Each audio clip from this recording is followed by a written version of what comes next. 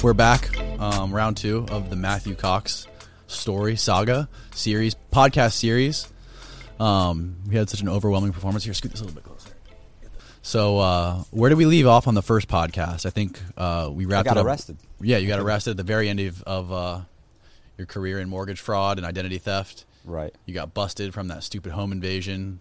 You went to trial, right? No, I didn't go to trial. So what happened right after you got arrested? What was the process? Super guilty. Super guilty? Guilty. You're super guilty. You don't even think about going to trial. Well, I mean, if you're innocent and you go to trial, you could be innocent and go to trial. You still got probably a 50% chance of being found guilty. Mm-hmm. I mean, so if you're guilty, you just say, hey, look, you just beg for forgiveness and say, hopefully. How come you have that mic and not one of these?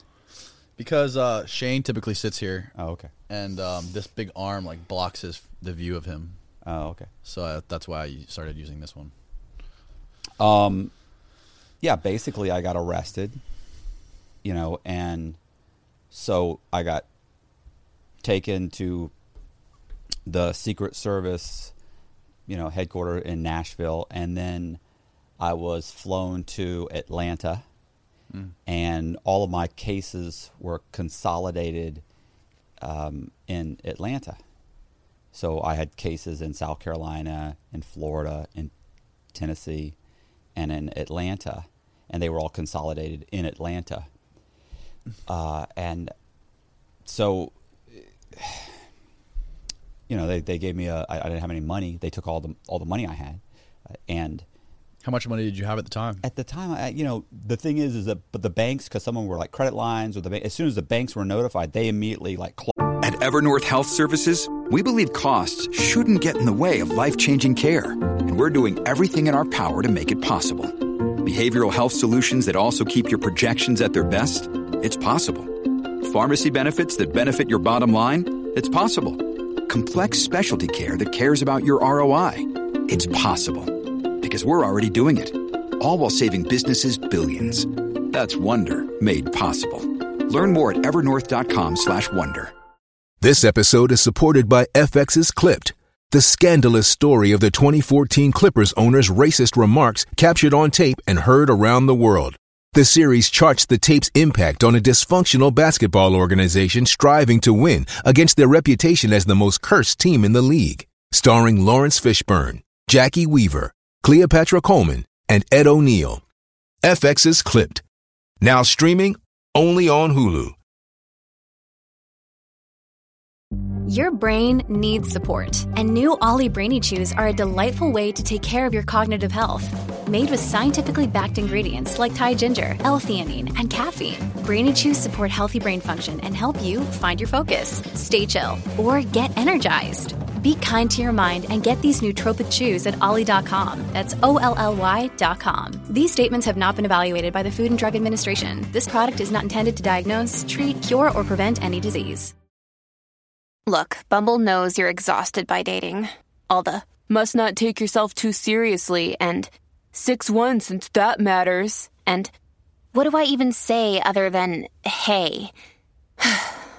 Well, that's why they're introducing an all-new Bumble, with exciting features to make compatibility easier, starting the chat better, and dating safer. They've changed, so you don't have to. Download the new Bumble now. Clawed back any money that was in their accounts and that sort of thing. So how much money I have at the time, I don't know. We were trying to get, I couldn't even tell you, man. I mean, we'd been robbed. We had a bunch of money stolen from us.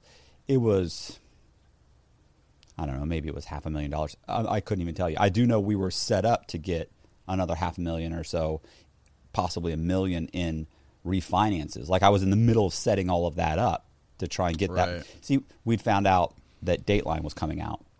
And when Dateline came out, like I'd already been in Fortune magazine, it had come out. Oh, you had already done the Dateline interview? No, I hadn't. Oh. Saying they came, Rebecca Houck got caught before me. So her lawyer had gotten involved, and she was from like the Johnny Cochran law firm or something. I mean, really was like from the Johnny Cochran law firm. And I saw her on TV the other day. I forget her name. So she had gotten her an interview. She was on Fortune magazine. It was the whole, I'm a victim. I fell in love with this guy. He convinced me to do all these things. he manipulated me, and I'm a victim, and I didn't know what I was doing, and it's all him, and he's a horrible person. So they do an interview with Fortune magazine. Fortune magazine puts up writes a story based on her perspective. It's actually, and it's on the internet. And so that, and then Dateline, she did Dateline, and it was a whole poor me. He's a bad guy. I'm a nice person. You know, he's a Don Juan. He manipulated me. So, you know, which honestly, had she never come across my path, had she never met me, granted that was probably true. So by actually meeting me, it definitely spun her world. Yeah. So that was her whole take. So Dateline was about to come out. So I was about to leave the United States, and that's when I got caught. So I get caught. I get brought. I end up in Atlanta. I'm in Atlanta. They took all of my money. I don't have any legitimate money, so I can't get a lawyer. I end up getting a public defender. Mm-hmm. So the public defender comes in, and she's basically like, "Look, they said you stole $26 million." I'm like, $26 million?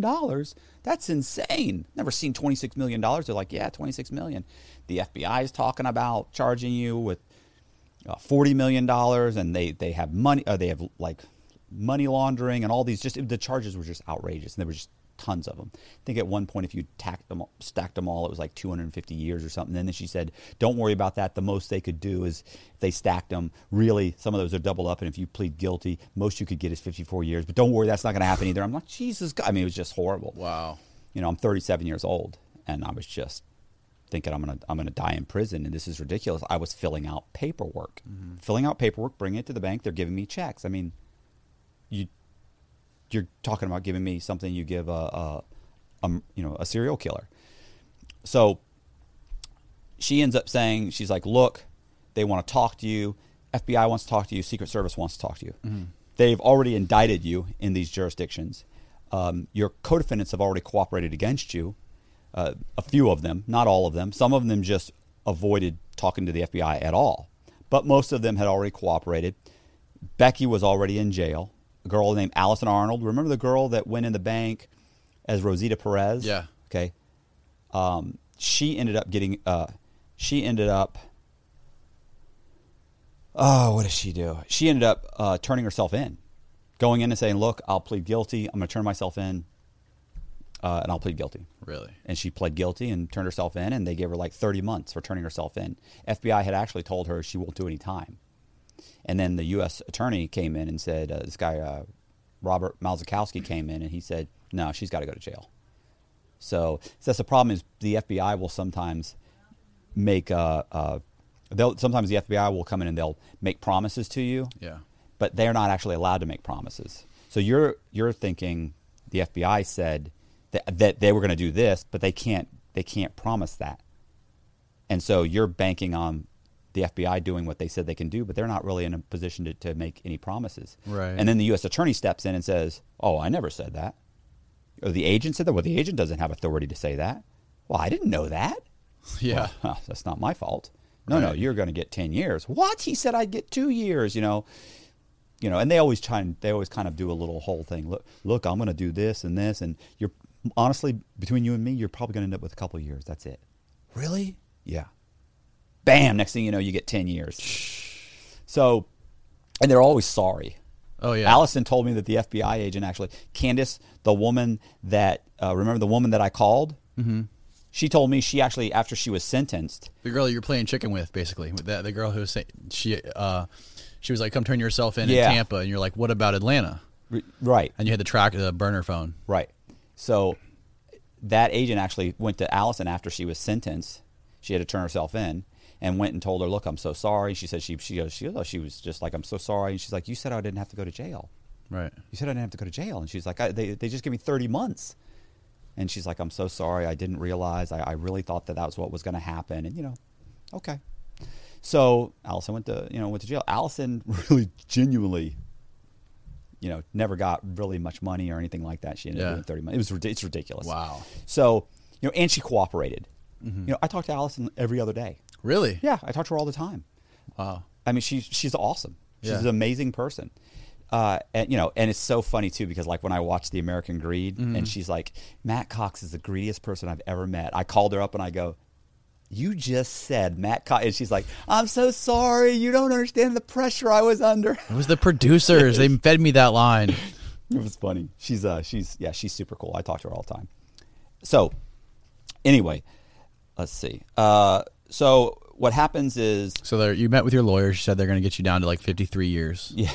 yeah. She's actually when she sat there and I said, okay, well, what kind of a deal can I get? And then she said, Yeah. well, they want you to sign what's called an open plea.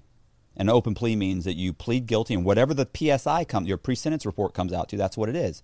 And she goes, so I go, well, what's that? She goes, well, they don't do that till after you've cooperated, after you've talked, after you've completely done everything they've asked, and then they'll do that. She goes, but we can figure it out ourselves. She goes, because I know what you're charged with. I said, okay. So we go over it. It ends up being between 12 to 14 years. I said, okay, cool. 12 to 14 years. She says 12 to 14 years plus you're going to get cooperation. Cooperation means that they're going to reduce your sentence. It's a substantial assistance. If you provide substantial assistance with the government, they'll reduce your sentence. And basically, you're going to snitch on somebody, right? And get somebody jammed up and get them charged. Okay. Well, everybody I already know, and I'm telling her, everybody I know has already cooperated. She's like, I know, but you need to go in and talk to them anyway. Plus, they want you to be interviewed by Dateline. And I went, okay. They said, because Dateline had already done a 1-hour special on me. And they said, but Dateline wants to do another 1-hour special, but they want to interview you this time. She goes, and the government wants you to do it. And they said they will consider it substantial assistance. Okay, well, then I've got to do it because I don't have anybody I can tell on. Could you get it in writing or anything? No, they're not going to put anything in writing. Really? That almost never happens. I actually know of one case. The whole time I've been locked up, I know of one case of a guy that got a guarantee, we will reduce your sentence. Okay, so I go in, I talk to the FBI for 3 days. Was it 2 days or 3 days? I don't know. It was about 2-3 days. And so I explained, this is what happened. This is what I did. This is what I did here. I did this. I did this. Who helped you? So-and-so helped me. They're like, okay, well, we talked to so-and-so. Remember, they came in first. They gave me a stack of what's called 302s, which is other people that cooperated against you. Right. It's interviews with witnesses. They're called 302s. She gave me a stack of them. And I'm Really? like, literally every single person I know, not everybody, but almost everybody they've talked to already. I'm like, Jesus Christ, all these participants or co-conspirators have already cooperated. So I say, they're like, oh, so-and-so said this. I'm like, yeah, that's true. That's what happened. But I don't really have any new information. They'd had 3 years to investigate. Right. So I don't have anything. Okay. And people have been indicted, but they hadn't arrested anybody. You know what I'm saying? They were waiting to catch me. Well, keep in mind, by the time this is all taking place, the economy's melting down. This is 2007. Oh, so by shit. mid to late 2007, the economy's starting to melt down. It's the Right. beginning of the mortgage crisis. Right. So, Thanks to you.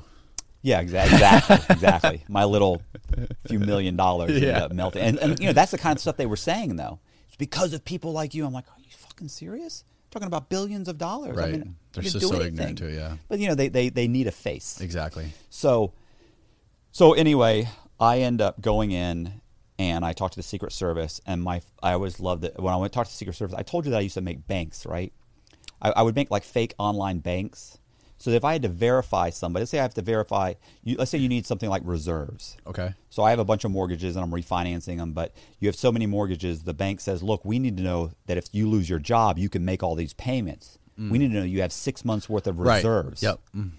Well, I've got five payments on 5 different mortgages already. So they go, so we need to see that you have $60,000 in your bank.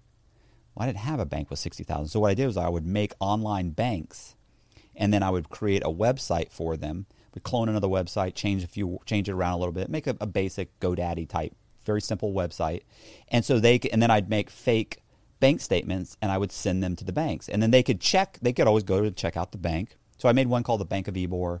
One was a bank of, it was a Southern Exchange Bank of Clarksville, because that bank had actually been sold to Countrywide. It sold to like First Union or somebody. Anyway, So these were banks that were already like known banks? No, these aren't real banks. There's no Bank of Ybor.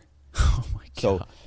But if you've got you're some underwriter, and all they're doing is they're getting some bank statements, and if they're questioning it, they can always look up the website, or they can call, and there's a voicemail talking about how it's a small local bank. We're currently, experiencing high caller volume. Leave your name and number, someone will call you back. Whatever. So, which almost never happens because they have the bank statements. They have original bank statements. Mm-hmm. So, and then they're verifying everything. They're making calls, and they're probably not they're really just verifying the reserves, and they have the bank statements. That's all they need. Mm-hmm. So the point is that when I get caught by the Secret Service, one of the first things that they say to me is, "Look, we want to talk to you about what happened. We've already talked to Rebecca Halk, and so here's the issue, Mr. Cox, is are you hiding any money? Have you given us all the money?" I said, "Absolutely. You got all the money out of SunTrust. You got all the money out of First Tennessee Bank. You got all that." I start naming them. You got all those. I gave you all the banks. They're like, "Mr. Cox, we know you're hiding money." I went, "No, I'm not hiding any money." They go, yeah, you are. They said, you're about to get charged with obstruction of justice. And I'm like, my lawyer's going, "Hey, do we need to talk?" I'm like, "No, I gave them all. What are you talking about?" They pull out a couple of bank statements and slam them on. They go, "You've got $180,000 in Southern Exchange Bank of Clarksville under the name of Walter Holcomb." And I'm like, "Oh my God!" I'm like, "Are you serious?" And they're like, "Yeah." And what are you doing? And I go, whoa. I said, "Listen." Oh my God. Keep in mind, you got the U.S. attorney there, and I got 2 Secret Service agents. And I go, "Did you call the bank?" They go, "Yeah, we called the bank." I went, "Did you talk to somebody?" And they go, "No, I've left several messages." I go, "Did you go to the website?" They go, "Yeah." I said, "What did you think of it?" And he goes, "It's a website. It's a bank website." "What do you mean?" I go, "But I mean, it's well done. It's professional." He goes, "I mean, it's a bank website." And I went, "Yeah, but it's convincing." And he goes, "Oh, son of a bitch." He goes, "It's fake, isn't it?" And I said, "Bro, it's all an illusion." Oh, "What the fuck? Are you serious?" I go, what did you do?" He goes, "We subpoenaed the bank." I go, "What bank? There's no bank." And he said, they looked it up on the bank registry, and the number was actually good because there was a Southern Exchange Bank, but it wasn't Southern Exchange Bank of Clarksville. It was a real Southern Exchange Bank that had been purchased by another bank. So the registration number or whatever was still good. So they had the address, and they subpoenaed them a few days earlier. And I was like, "This is insane." I said, "I haven't paid that thing in months. There's no way." He turned around and he dialed the number, and sure enough, like the number goes doo doo doo. The phone number you called. And he's like, and I'm like, holy shit. So, I mean, I always thought that was funny. And I remember looking at the guy who was just looking at me smiling. I go, "I'm embarrassed you caught me." And he just starts laughing. He was actually cool. The Secret Service agents were cool. I went through everything. This is what I did here. This is what I did here. They kept saying, "Look, there's got to be more money out there." It's like at the end of American Greed, they say there's like $4 million or something missing or some bullshit. Mm-hmm. And they kept saying that kind of stuff, but there's no money. Okay. So then when I met with the FBI, they were it was Candace, and she hated my guts. Oh, you met with her in person? Oh, yeah. Yeah, and the worst thing is... She call you sweetie? Oh, listen. Worst thing about Candace was she's got to be 5'8", 5'9", and she wears heels, so she's like 6 foot tall. Mm-hmm. And I've got slippers on from the jail, and I'm like 5'6", 5'7", with a good pair of shoes, and I didn't have them. Yeah. And she towered over me, and she was belligerent, and she really loved the fact. I remember at one point she was taking my handcuffs off, and I rubbed my wrist, and she goes, "Your wrist hurt?" And I go, "Yeah." And she goes, "Get used to it." I was just like, damn. Oh, she really despised me. So anyway, the point is that I end up doing the interview with Dateline because I think they're going to reduce my sentence for it. Okay. Just keep in mind, everything I've told them, they basically already know. There's no reduction in that for me. Right. So I do the Dateline thing, and the night before my sentencing, I got my PSI back, by the way, and it says like I'm doing like 26 years. I got 26 years and 4 months. I never say the 4 months because what's PSI? Pre-sentence report. Okay. So it's recommending that the judge give me 26 years. My lawyer's like, "Don't worry about that. We're going to argue some of these enhancements. Not a big deal." So I go. So she goes, "Plus you're going to get a reduction." Okay.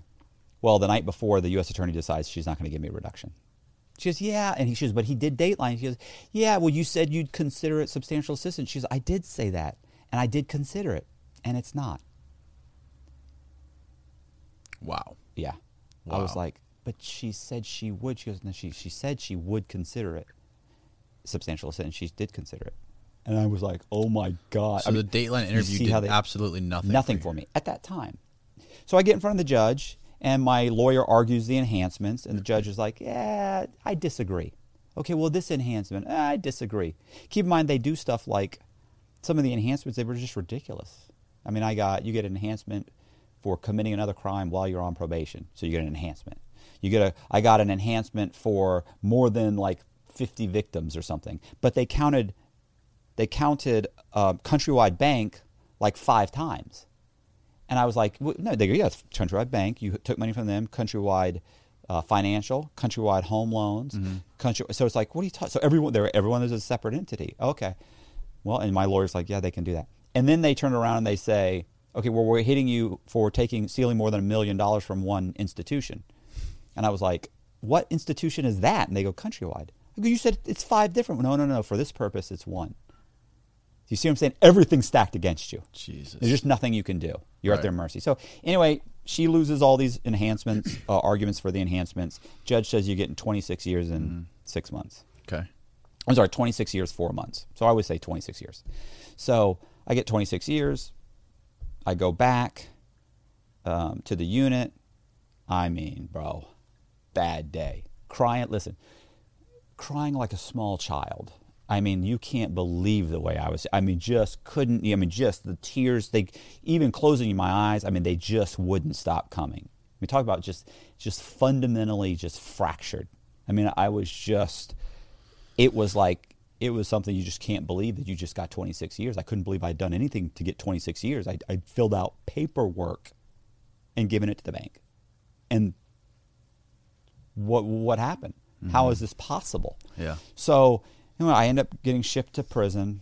I go to prison. I go to the medium because I have so much time.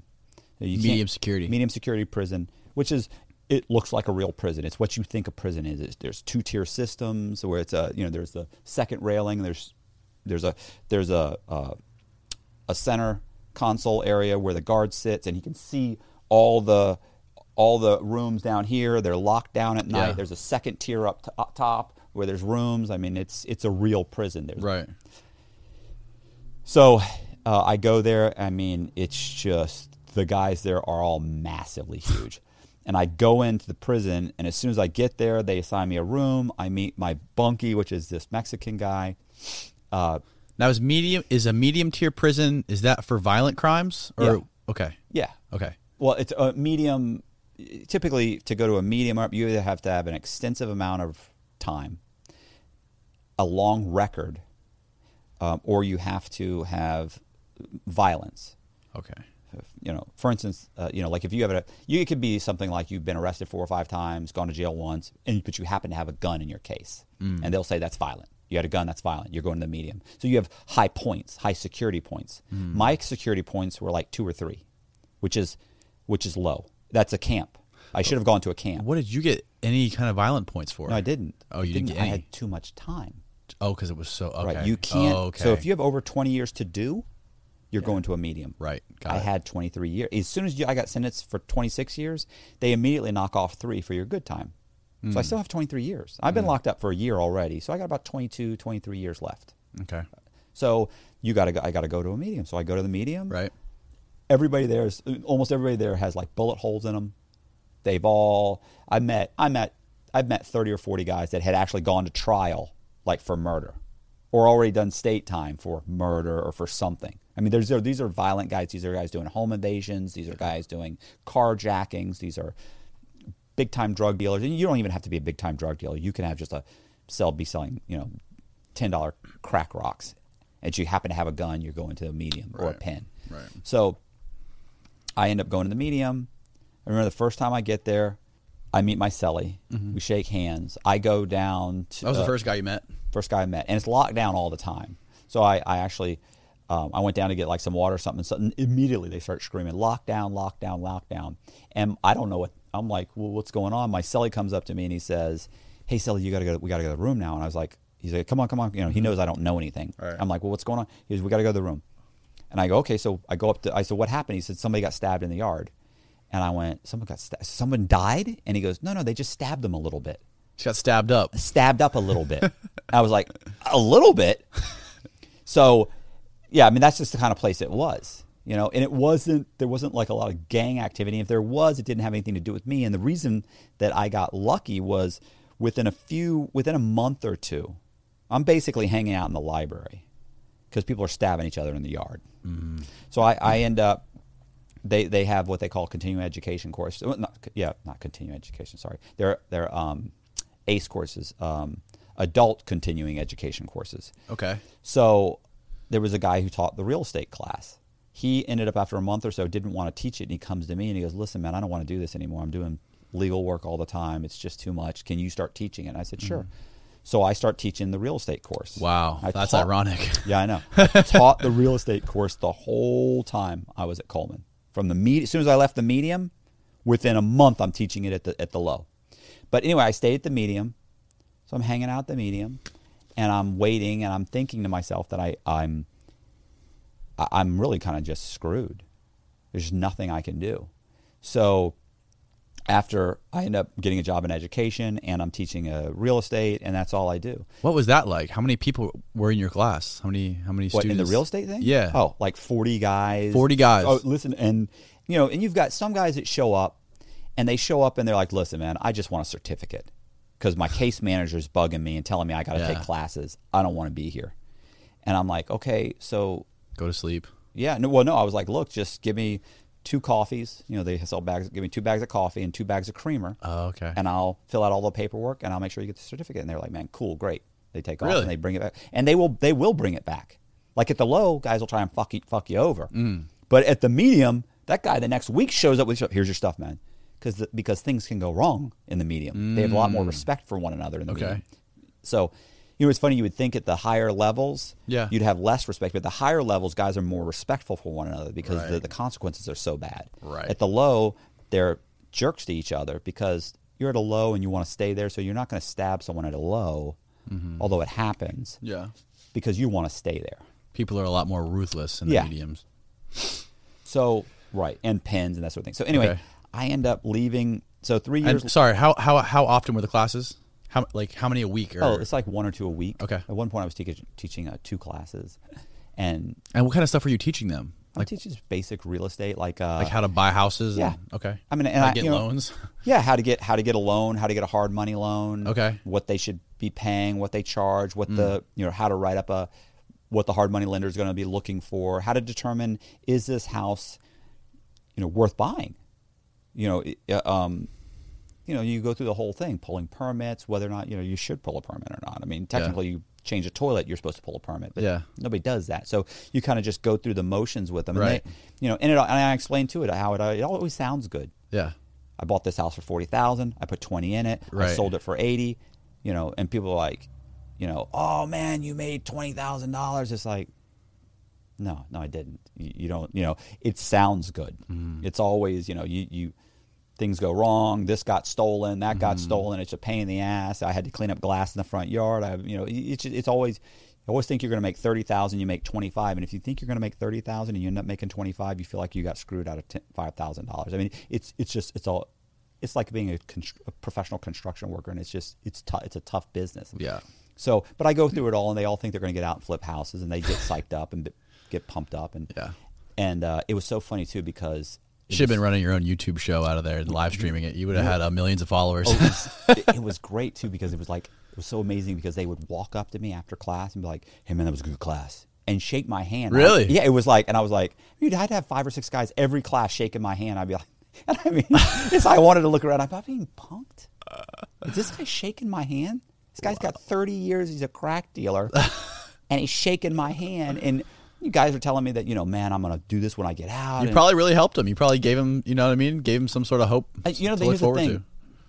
Being a drug dealer is a real asset in that hell yeah. Because they are hustlers. It is. It's hustling. Right, Yeah? and they don't mind going up and talking to people or knocking on doors and arguing with contractors and stuff. Exactly. So it's one of the few things, and I tell them all that, and they would get excited. And Yeah. I'd go through all the process. So it was a good class. Everybody loved that class. So That's cool. I had a waiting list. So, but I did that, and then eventually I ended up getting moved to the low. Mm-hmm. So now I'm moved. How long did that take? 3 years. 3 years. 3 years. Oh man, it was just the worst. So the medium was just, I'm saying, was just. Although what was great about it was I did have my own. I had a cell with a cellie. He was a good cellie. He was an ex-gang member. He'd already done 13 years. The Mexican guy? Mexican guy. 13 years for manslaughter. Or attempted murder, sorry, in Texas. And then as soon as he got out, he thought he was going home. They picked him up for re-entry, and the feds hit him for something like 7 or 8 years. He got sent. I mean, just That's fucked up. he could not get a break. Damn. But he was a good guy. So, let me think. So anyway, I go to the low. I get to the low. It's getting to the point where I realize, you know, what gets you through it is, hope. Right. Everybody's like, I can't. I remember, everybody's always like, I have a buddy named Treon, and Treon's like, man, I couldn't do it. And I was like, it's funny because when I first got arrested, I had met a guy, and I met the guy, and this guy who'd been locked up in the state and was now about to go and do some federal time for a gun. And he'd been locked up for like 10 years in the state, and he'd done some time, and he was going in the feds. So I remember he said, or was it the opposite? Anyway, so I remember I said, man, I can't. It had only been a month or two. I'd been in county jail. I was like, I can't do this. I can't do this. He goes, well, this is a great thing. You don't have to. And I go, well, what do you mean? And he goes, you don't have to do it. He goes, they're going to make you do it. So it's effortless on your part. You just have to keep yourself entertained. Yeah. And I was just like, that's horrible. That's a horrible thing to say. But It's a very you grim come. way to look at it. But it's the only, you get to the realization where you're going to do the time. There's just nothing you can do. So really it's just about entertaining yourself. Mm-hmm. So what happens is, the other thing he told me, which I always thought was interesting, he told me, and you're not going to believe this, but you're going to meet some of the best people you've ever met in federal prison. I was like, that's never going to happen. Because, I'm sitting there like, these guys are scumbags. That's not going to happen. He goes, you will meet some of the best people you've ever met in federal prison. You'll build some great relationships and and lifelong friends in federal prison. He goes, and there will be moments, he said, when you will be hanging out with a bunch of guys, laughing your ass off. He said, and you will look up and you will think, these are great guys. There's no place I'd rather be. This is a great moment. And I thought, that's never going to happen. Bro, like 3-4 years later, I was playing Risk with a bunch of guys. We've been playing for 2 days, and there's like 4 of us, and we're screaming and yelling at each other and laughing our asses off and double-crossing each other, and we're drinking sodas, and we got like the soda guys bringing us cold sodas, and we're eating popcorn, and we're on the yard, and we're laughing. Just to the point where your stomach hurts so bad, and you're in tears, and you're cracking up. And I remember looking up and thinking, this is amazing. This is a great time. These are great guys. Wow. And I remember thinking, fuck, this is exactly what that guy did. And I had several moments like that. Wow. Where I couldn't laugh. Where you wake up the next morning, your stomach hurts, you're laughing. You were then laughing that much. So I end up going to, I go to the low. I'm teaching the real estate class. I end up wanting to write a memoir, right? About because I'd been contacted by. So you're still teaching the class in the low. Right. Okay. Well, actually what happened was just prior to that, I'd been contacted by American Greed.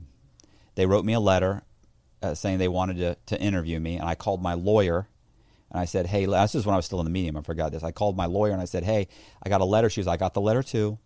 U.S. Attorney got the letter too. Gail McKenzie, she's already called me. She wants you to do the interview. I said, okay, well, wait a second. The last time I did an interview, she said, no. She said she was mad. She sent me an email. I said, was it a guarantee? She goes, well, they won't do that. But she said she will consider it substantial assistance and put it with the other one, and she believes that it's enough to give you a reduction. Okay. And I said, okay, great. Can't hurt, right? Right. What choice do I have? You know. Right. So I do Gotta the entertain interview. yourself. Right. I do the interview. They won't let the cameras in because it's a prison, and federal prison doesn't really let cameras in. Most of these times you see these guys they're usually state. Or if it is federal, they're still in the marshal's custody. Because I was interviewed by Dateline, and I am on camera. However, I was in the marshal's custody.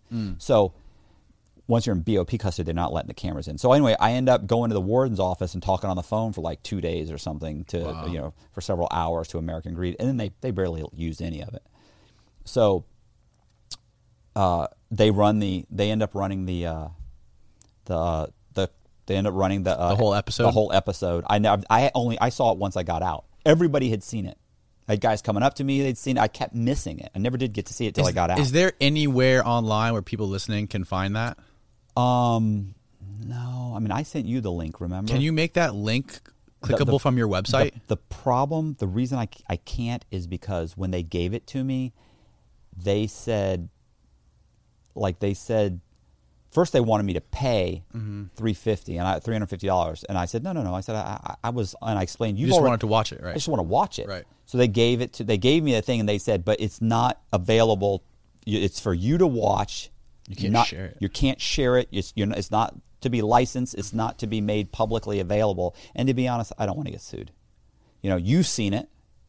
It used to be on Hulu. When I first got out, I watched it on Hulu. So anyway, so I end up doing the American Greed. Yeah. And they air it. And my lawyer contacts the U.S. attorney and says, look, it aired, Dateline and this.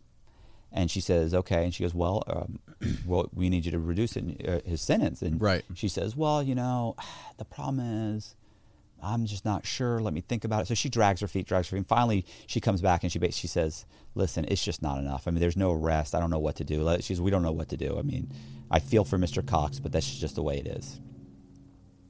So about the same time this is happening, a guy named Jim Montram contacts me.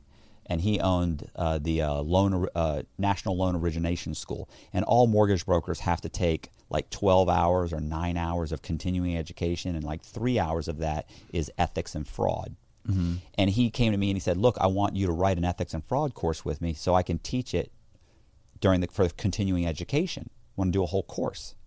And I said, okay, well, I mean, that's great. I call my attorney. She calls the U.S. attorney. U.S. attorney says, I want to talk to this guy. He flies in. They all get together. They meet at the U.S. attorney's office. They all have a conversation. She says, look, definitely I'm going to do something. He definitely has to do this. This is huge. I can definitely make an argument that he deserves his sentence reduced if he does this.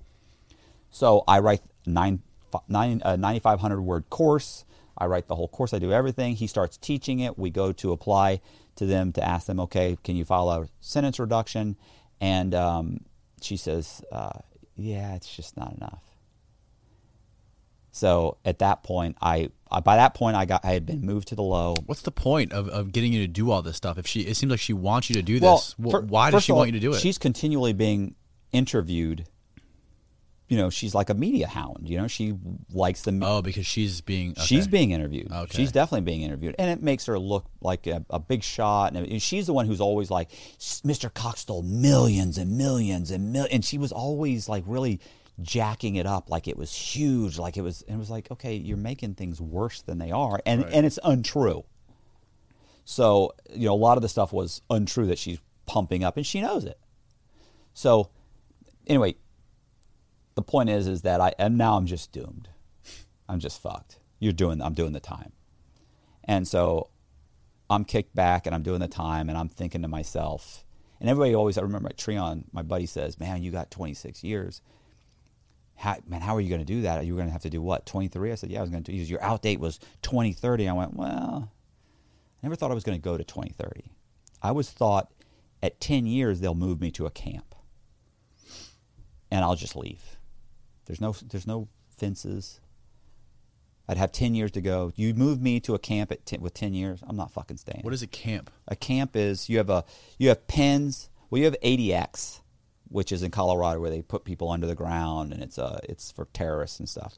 Then you have the most violent. That's where El Chapo is. Yes. So and like the shoe bomber and all these terrorists and stuff. That's where a lot of them end up. So you've got ADX. Then you have pens. Like Coleman has 2 penitentiaries. Then you have mediums. The bulk of the system, I think, is basically mediums, because that's basically what you think of as like a real prison. Yeah. And then you have lows, and then you have camps. Camps have no fences, typically. There's a few that have fences, but even those fences, you can jump them. Basically, you'll have like 200 people there, 150 guys. You'll have like 2 guards, and they sit in a room because you're basically on out custody. Is that where you can do work release programs? Right. Okay. You could, right, that sort of thing. Okay. So there's just, the camps are just outrageous. I mean, guys are like jumping the fence, going and getting McDonald's, coming back. Guys are jumping the fence, going and robbing 7-Elevens and coming back. I mean, there was in Atlanta, these guys are like, they're all drunk all the time. It's insane. They all have cell phones. They're all taking pills, and it's outrageous. Wow. But they were saying, look, I always assumed at 10 years I could have gone to a camp because I came in with camp points. So I was thinking to myself, I'll go to a camp and I'll leave. So basically, by the time I kind of started putting that together, I've been locked up. I had like 10 years to go. In my mind, I was like, you got 10 years. You really had like 20-something years to go. But I was just thought, man, I'll just go to a camp and leave. Because, I mean, that's just, you're trying to say anything to get yourself through it. Yeah, exactly. It's that whole hope. It's that little light at the end of the tunnel. Right. Anyway, I go to the low. I'm there, and I decide I'm going to write a memoir. So I end up writing a memoir. And while I wrote that memoir, I read a bunch of books I read like 2 books on how to write memoirs. I read a book I read like, it was like nonfiction writing for dummies or something, which is actually a great book. So I read these books, and what's funny is that, you really have to kind of learn about yourself. Does that make sense? Like I got locked up, and initially when I got locked up, it was everybody else's fault. And you start reading about yourself and about memoirs and about what helped shape you, who you were, how did you get here? You have to do some internal, thinking about yourself, and you start to realize, I realized kind of like, I put me here. Nobody else did. I made all those decisions. I'm just a douchebag. Right. I fucked up. I've made some selfish decision. I'm extremely narcissistic. I'm extremely self-centered. Yeah. I tend to dominate conversations. It's difficult for me to take interest in other people. I mean, I have some major fucking problems. I'm extremely entertaining. Well, that's huge to be able to recognize that. I mean, that's a huge, but I'm saying that's what's funny is I'm in prison reading this, and I'm like, and you're realizing all of it. Yeah, I'm going, that's me. Where I would have never said that before. Had someone actually accused me of being a narcissist or arrogant or anything, I'd be like, that's bullshit. You don't know me. You don't. Right. No, you know what? You do know me, because you start to see yourself as you really are, and so it's humbling, to realize that. Yeah. And then you start to see it in other people, and see yourself in other people. So, anyway, I ended up writing a memoir. While I'm writing that memoir, a guy named Ephraim Deveroli comes on the compound.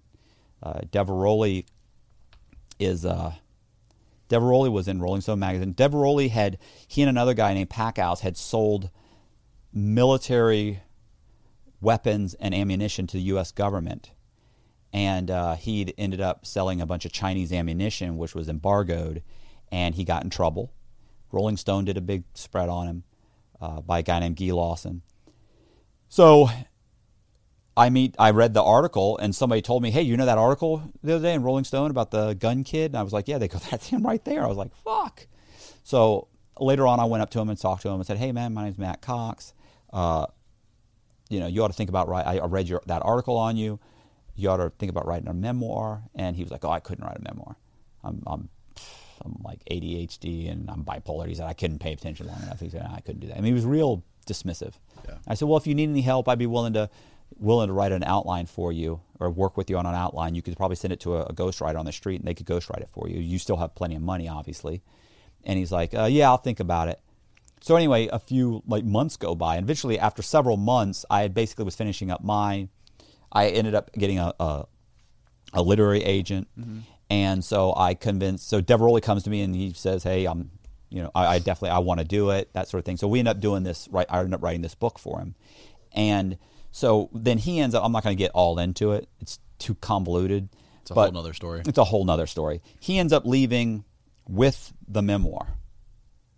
Gives me a big bear hug, tells me I know him more than anybody in the world. That you completed for him. Of course. Right. Well, I wrote the whole thing. Right. How long did it take you to write it?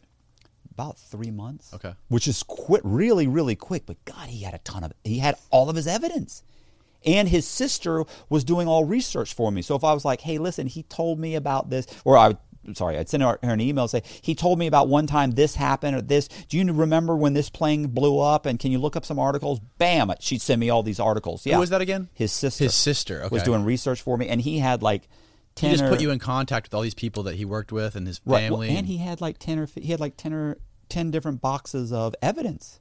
Oh, wow. Under his bed and in the lockers and everything. So if I said, hey. In there with him? Yeah. Wow. Well, he's fighting his case. Okay. So, if I said, hey, do you have your transcripts from that? Of course, I'll bring them to you tomorrow. He'd show up with stacks of transcripts I had to read and pull out stuff. And so I ended up writing this book. He leaves with the book. Warner Brothers, according to his lawsuit, Warner Brothers ends up getting a hold of the manuscript. Okay. And they use his manuscript and this guy Guy Lawson, the article that in Rolling Stone magazine. They'd bought the rights to the article, and they used the article plus the book that I wrote, the manuscript, to supposedly write the movie War Dogs. Directed by Todd Phillips. Right, and with Jonah Hill plays Deveroli. Right. And it's funny because, anyway, he's a scoundrel. He plays a scoundrel. He really, Jonah Hill did a great job.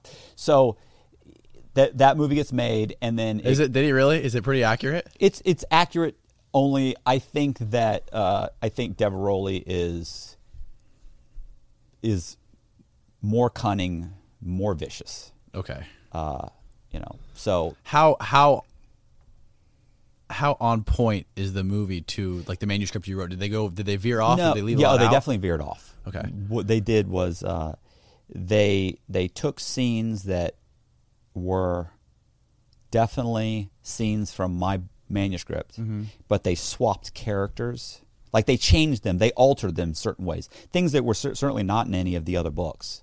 They're definitely taken from my manuscript. But then instead of having Deveroli, like in the movie, Packows' girlfriend is against the war. And there's all these arguments between Packows and his girlfriend about the war. She doesn't like the war. She doesn't like him selling weapons. So she's against it. In real life, that was Deveroli. They just swapped the characters. Oh. So Packows didn't have this great apartment. That was Deveroli. There's all these things that Deveroli. So they just swapped them because they had Packows' life rights, not Deveroli's. So they just swapped the two. Wow. But anyway, so what were you doing when you found out this movie came out? Oh, I'm still in prison. Deveroli stopped talking to me. My literary agent stopped talking to me. So what? The two of them are now suing. Were then suing Warner Brothers. Who? Deveroli and my literary agent. They end Okay. up teaming up and suing Warner Brothers. And nobody's talking to me. Nobody's telling me anything. I've never gotten. They're not sending me money. They're not answering calls. I'm writing letters.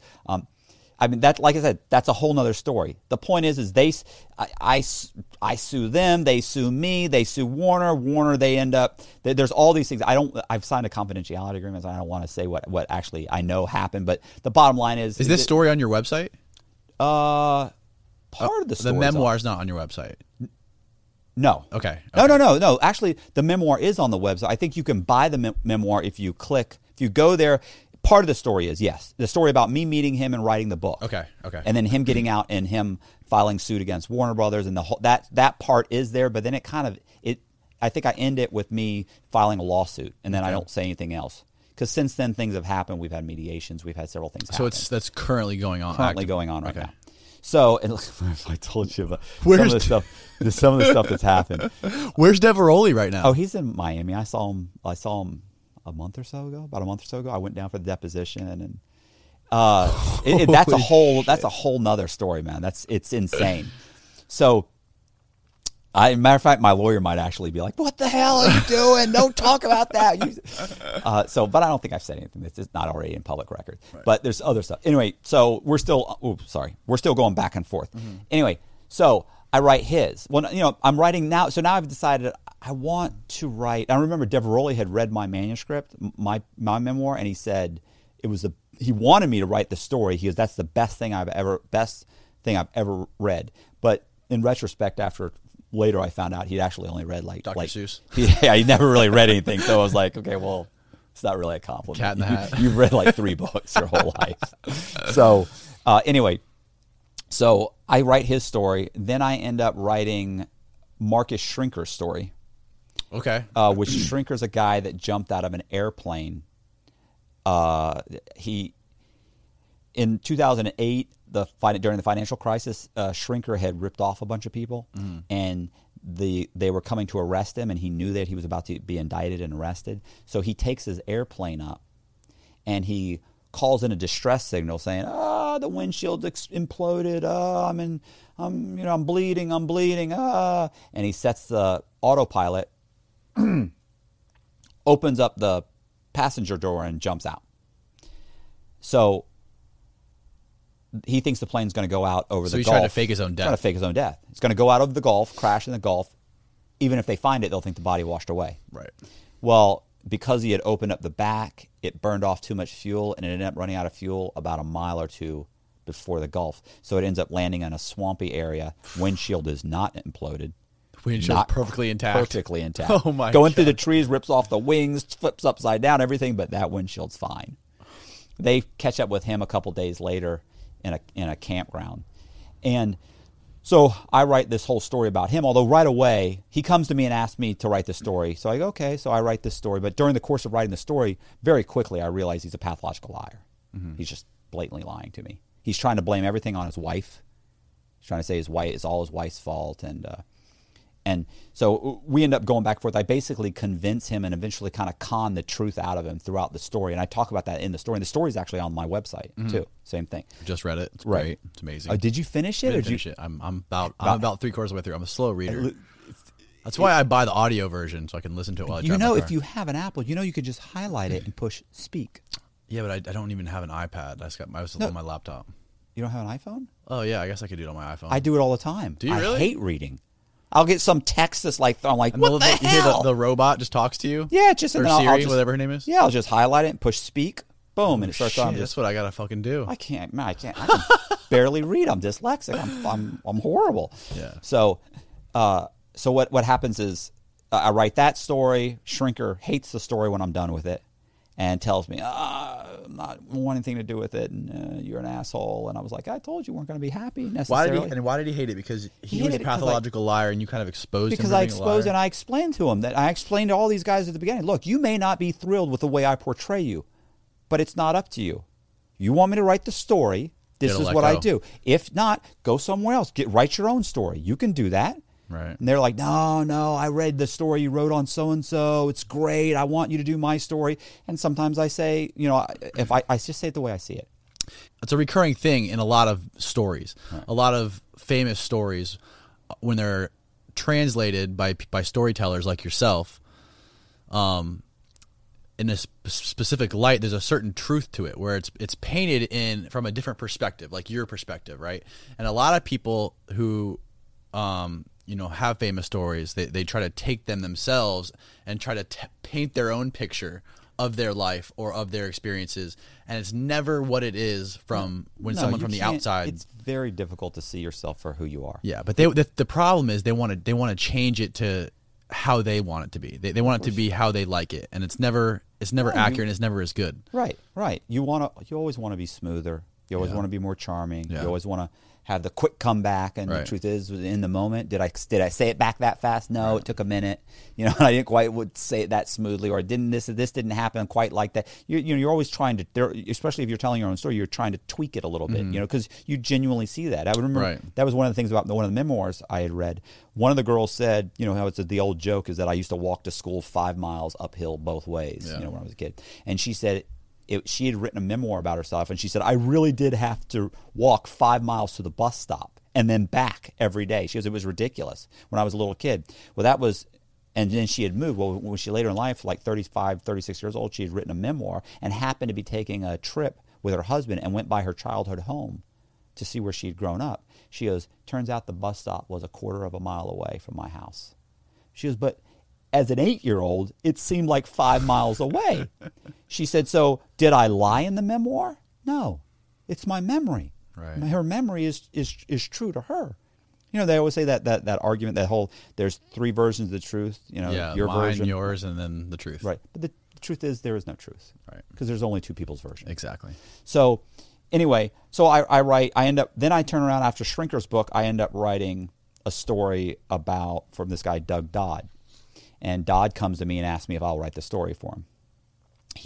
He's, you know, please, you know, and I'm like, you don't really have a story. It's a drug story, and I don't want to do any drug stories. And you know, everybody here's got a drug story. So there's like 80% of like just a ton of drug dealers in the lows and mediums and just prison. So were these guys your stories getting passed around? And people were seeing them. And reading so them? I print them out, of course. You know, you print them out, and then I'd have 4 or 5, and they'd be getting passed around. So I've constantly had guys coming to me, hey, I just read this story. Do you have any others? I'm like, well, yeah, I actually do. And they go, can I read it? So guys I didn't even know were coming up to me, Cox, I just finished Bailout. I'm like, okay. They're like, you got any other ones?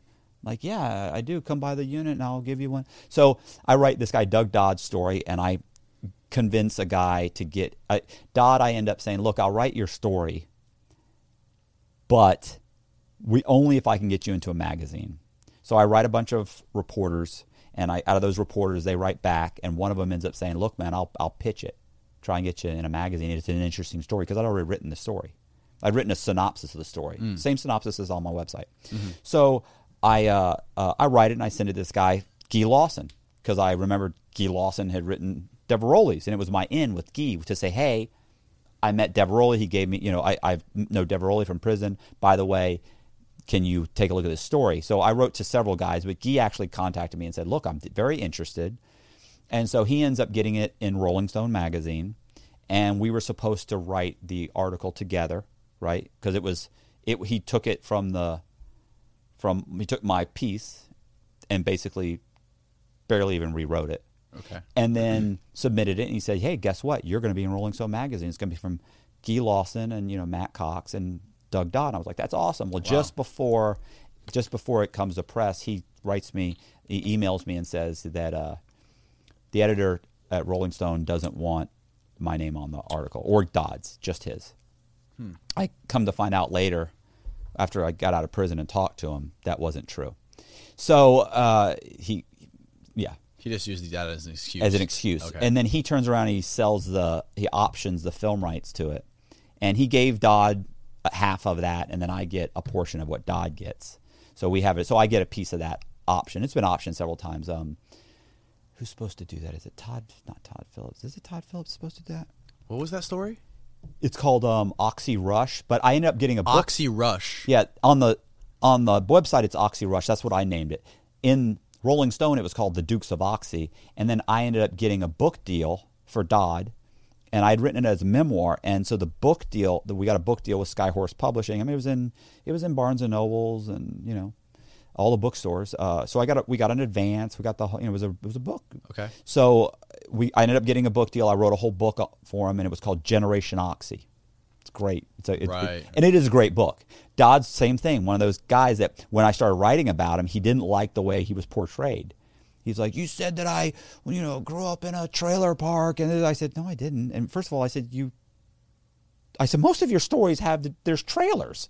Makes me sound like I'm white trash. And I'm like, I mean, what am I supposed to say? I mean, you're in Hudson, Florida. It's a bunch of white guys and growing up in trailers. Your best friend that you said had a bunch of money and was rich, yeah, he lives in a trailer.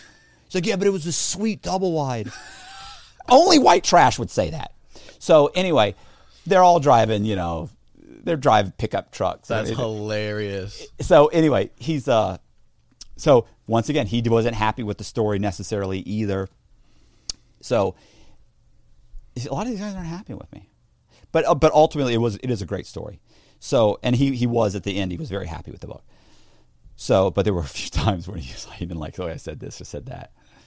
So, I remember one of the chapters I called "Upper Class White Trash." High class white trash. No, upper class white trash. And he was furious. Someone used to call me that. I have a problem with that. I don't. That's not that much of an insult. People are so sensitive. Yeah, they are. So what ends up happening is I write that one. Then I end up writing another story. I wrote a story called, God, what was it? I wrote one called, I mean, it just goes on and on. I mean, I wrote a story called, Bent. It was about the credit card kid, which is probably the best story I have, by the way. Oh, okay. Probably one of the best, probably one of the best stories I have. Bent is about a kid that grew up homeless on the streets of Miami, ends up being one of the most prolific credit card counterfeiters in ever. I mean, it's a total catch me if you can story. If you read it, Wow.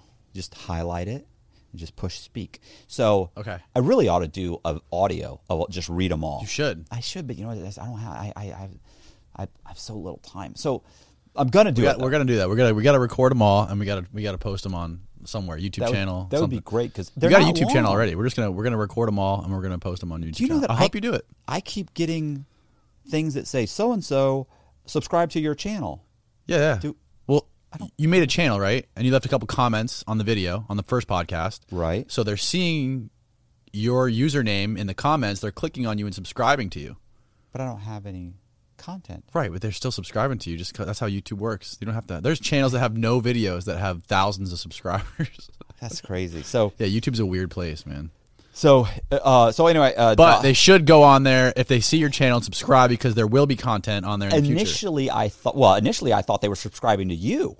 Oh, And then okay. after I started, because I saw so and so just subscribed to it, I was like, okay. And then eventually I read it, and I was like, I got like 3 of these today, and I'm like, this is me. So, because I was thinking, I need to tell Danny, hey, people are subscribing to your thing, So, anyway, so I write that one. I write the credit card kid one. What a great kid, a great story. Yeah. He's not a kid anymore. He's like 30 now, but just amazing. He's 30 now? Yeah, he's like 30 something, so 30 years old now. I mean, just if you read it, it's one of those things where you read it and you go, that cannot be possible. And the whole thing is, the whole time I'm writing his story, by the way, he would say stuff and I'd think, there's no way. Right. There's no way. Listen, the average counterfeiter, when they sell cards on like a credit card forum, let's say I'm a credit card counterfeiter and you're in Germany or something, you order credit cards from me, fake, counterfeit credit cards. Yeah. You order a bunch of them, blanks. Okay. You don't order, but maybe these guys have minimum orders of like 20 or 10 because people want to order like 3. Mm-hmm. It's not worth making 3. It's only $30. So they're like, no, you got to order at least 10. You got to order at least whatever the amount is. He's selling hundreds at a time. He's selling them to the Russians and Russian, some guy running carding outfits out throughout Europe that work for the Russians. So he's selling 1,000. He's selling 500. He's selling huge amounts. And I remember thinking at one point, bullshit. It's no way. Then I get his transcripts, and he was caught with like 400 cards. You're sending 400 cards to one place. 400 cards. Or was it 300? I'd have to look at it to be sure, but Right. it doesn't matter. Right. 300 is outrageous. Right. The average guy they're like 20. So the numbers that he was giving me were always verified. For instance, how do you verify that somebody was homeless? He says he was homeless. How do I know you're homeless? I don't know that. Right. Sure enough, and first of all, I can't get your juvenile record. That absolutely, Freedom of Information won't allow that. So while I was sending out Freedom of Information Act to verify other arrests and things that had happened throughout his life, I end up getting a warrant for him, and attached to the warrant is another warrant from when he was a missing juvenile and he was homeless, and he had absconded or escaped from the Bridges, which is a homeless facility for homeless teens, and it says he's a homeless juvenile. I mean, he's homeless. He said he was homeless. It's verified. I can verify now. I had like 2 or 3 pieces of paper that list him as homeless, Right. as when he was like 15 and 16 years old. Right. Still ended up getting his high school diploma, which I always find that amazing. So he's just got, it's just literally, as I'm getting these documents, it's just phenomenal, the whole story. And I'm getting indictments, and I can see this is him on the indictment. Here's another, this is another one. He's indicted. Here's the, you get all this stuff, and you get the Freedom of Information Act. What's so funny about getting it in is that technically you're not allowed to have other inmates' material, but because the COs and the SIS, which runs like the internal security, they knew what I was doing. They would, every once in a while, they'd catch something coming through coming through the coming through the mailroom, and they'd call me into SIS, and they would say, and they would go, "Hey, Cox, we got an indictment on so-and-so, and then we also have this one. This is a police report." And they'd go, "What's going on?" And I go, "I'm writing a story." They go, "Well, what's the story?" And I go, "Okay, listen. The kid grew up homeless on the streets of my..." And I tell them real quick, boom, boom, boom, boom. They'd sit there and they'd go, "That's a good fucking story, though." Okay, he's okay with you having this? I'm like, "Do I need to call him?" I'm like, "No, man, he knows I'm okay here." I mean, they were that cool with me. Wow. It was great. I would, every once in a while, I'd go and knock on the door after something was supposed to show up 2 weeks earlier. I'd knock on the door and I'd go, "Hey, do you have any mail for me?" And they'd be like, "Hold on, Cox, I think we do have something." "Yeah, this." And they get a sealed package and give it to me. They go, "Hey, wait a minute. Do I need to look at that?" I go, "No, it's just an indictment for a guy. That's no big deal." And they're like, "Okay, cool." Wow. I mean, it was really hilarious. Wow. I got called in one time because a homicide detective had called because I'd ordered a bunch of documents for 2 witnesses from another guy's story I wrote called Indefensible, where 2 of his witnesses they die of mysterious circumstances. They die of overdoses. End up dying of overdoses. They live about a mile or 2 from the DEA agent who gets indicted also and ends up killing himself in the middle of his own case. The same agent that ended up getting my buddy indicted. So his 2 main witnesses die mysteriously just before the trial. And he ends up going to trial, doesn't have his witnesses.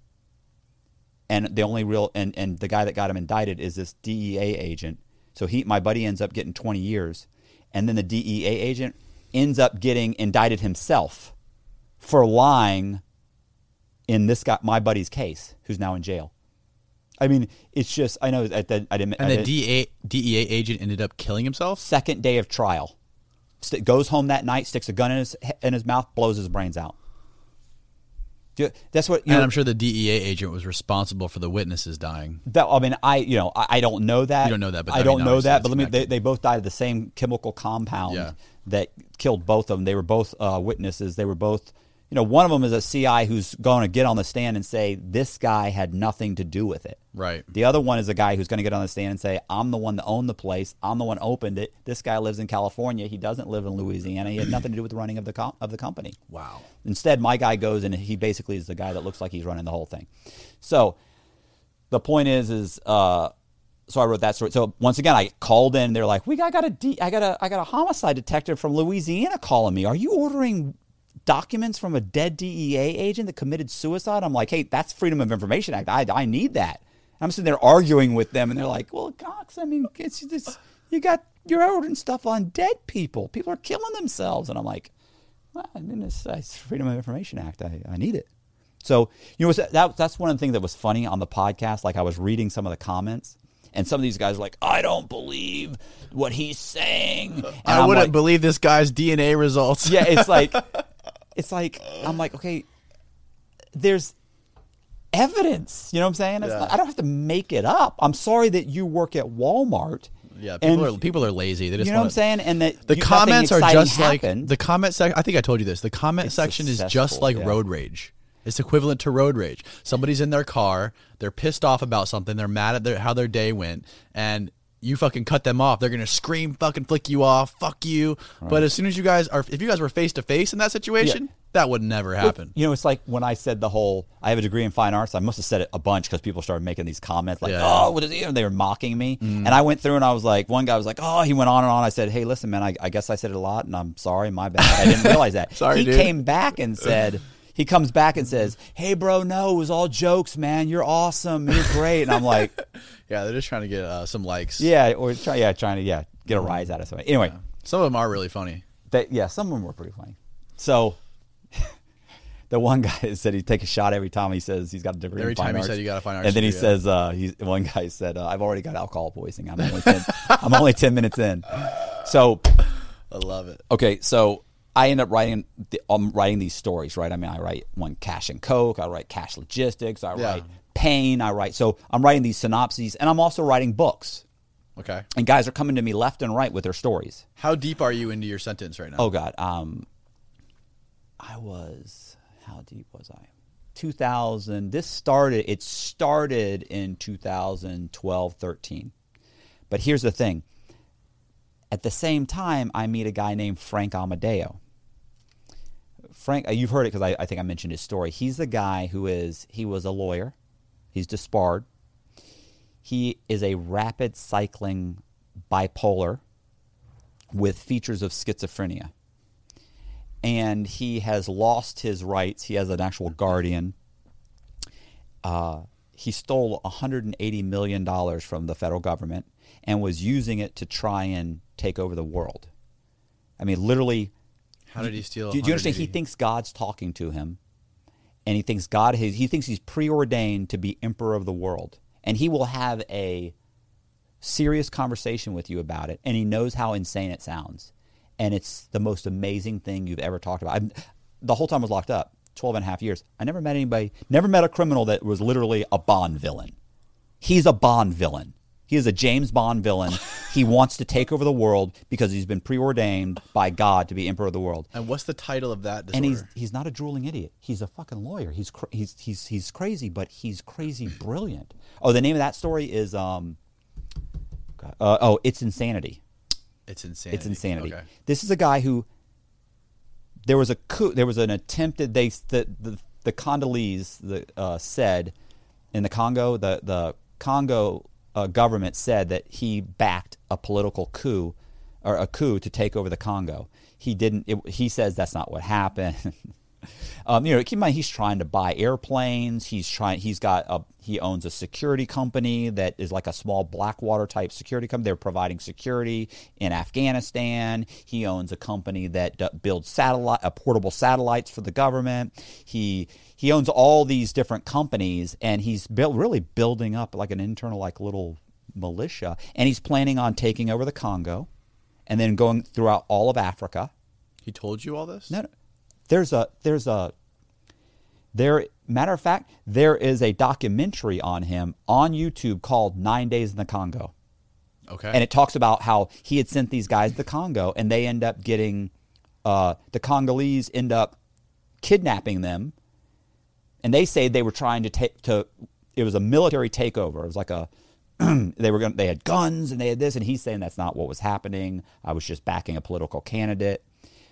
He had Secret Service agents working for him, FBI, military guys. I mean, it's serious. Wow. He got 22 years. So anyway, I meet Frank.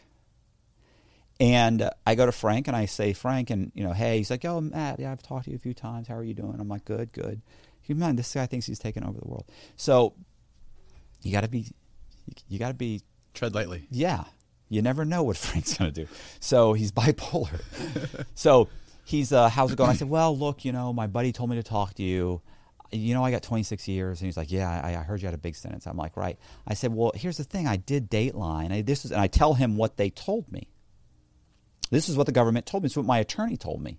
And he goes, well, your attorney didn't understand the law because to get a sentence reduction or a Rule 35, you have to have arrests, or you can further the investigation, but it has to do with a criminal matter, and doing a public service announcement isn't a part of that, right. Or an interview isn't a part of that. I said, well, I don't have any arrests. This is what they told me to do. So, and he's like, yeah, well, she misunderstood the law. So we can file a 2255. I'm like, yeah, but you only have 1 year from your sentence to file a 2255. And he goes, well, yeah, unless there's new evidence. He said, so when was the last time, so we start talking, and he says, yeah, I think we can get around that. I think we can do something called equitable tolling, which every time they ask you to do something, it resets the 1 year. And he said, when was the last time? I said, well, I just did this ethics and fraud course, and it just came out, but they just told me they wouldn't give me a sentence reduction. He goes, oh, okay, when did you do that? I said, this time. And he goes, okay, well, we'll go with that date. So I'd already talked to a lawyer on the street, and the lawyer on the street said, there's nothing they could do. I was doomed. So, it just, I had talked to Ross Reback, which was my literary agent. He had contacted his sister. His sister said, there's just nothing he can do. He contacted another lawyer. He said, there's nothing he can do. But my crazy lawyer, Frank, says, yeah, I think I can get you a sentence reduction. And Frank doesn't charge either, by the way. So what? I don't have anything to lose. Right. Fuck it. Yeah, let's go for it. What were you doing for him in exchange? Writing a story? No. Well, I did write his story, but not then. Okay. I didn't write it then. I wasn't even planning on writing it then. He just does the paperwork for a ton of guys. He's got like 30, 40, 50. He's working like 50 people's cases at all times. You understand? He has guys that do nothing but type for him. He has guys that do. He teaches the legal research class. The A school, like I teach the real estate. He taught the legal research class. Wow. So he's training an army of drug dealers and sex offenders to do research on the legal computer and type up people's motions. He's got a small law, really he's got a good sized law firm inside the prison. So amazing. Wow. So he takes all my stuff, he writes it all up, I send it in. Months later, government comes back and says, absolutely not. Yes, what Mr. Cox is saying is true, but he's time barred. Means it's been more than 1 year. And the equity, there is no equitable tolling. That doesn't apply. So, okay, fine. So we go. Then the judge comes back and says, okay, now then we file a retort. Then they file a motion back, and then we're about to file another motion, and suddenly the government sends in a motion and says, Your Honor, we'd like for you to appoint a lawyer for Mr. Cox so that I can so we can discuss filing a Rule 35 for him, a sentence reduction. Okay. So we're willing to file a sentence reduction for you. Wow. But you understand, it's how much. Now it's how much. Right. And they're saying you have to drop your 2255, your motion. You have to drop this and we'll file something. So I don't really trust them. Of course not. They fly a lawyer down. Lawyer flies down. I meet her at Coleman, they take me in the lawyer's room, and we sit down. I sit down with the attorney-client room, and I sit down with her, and she says, okay, I've read your motion.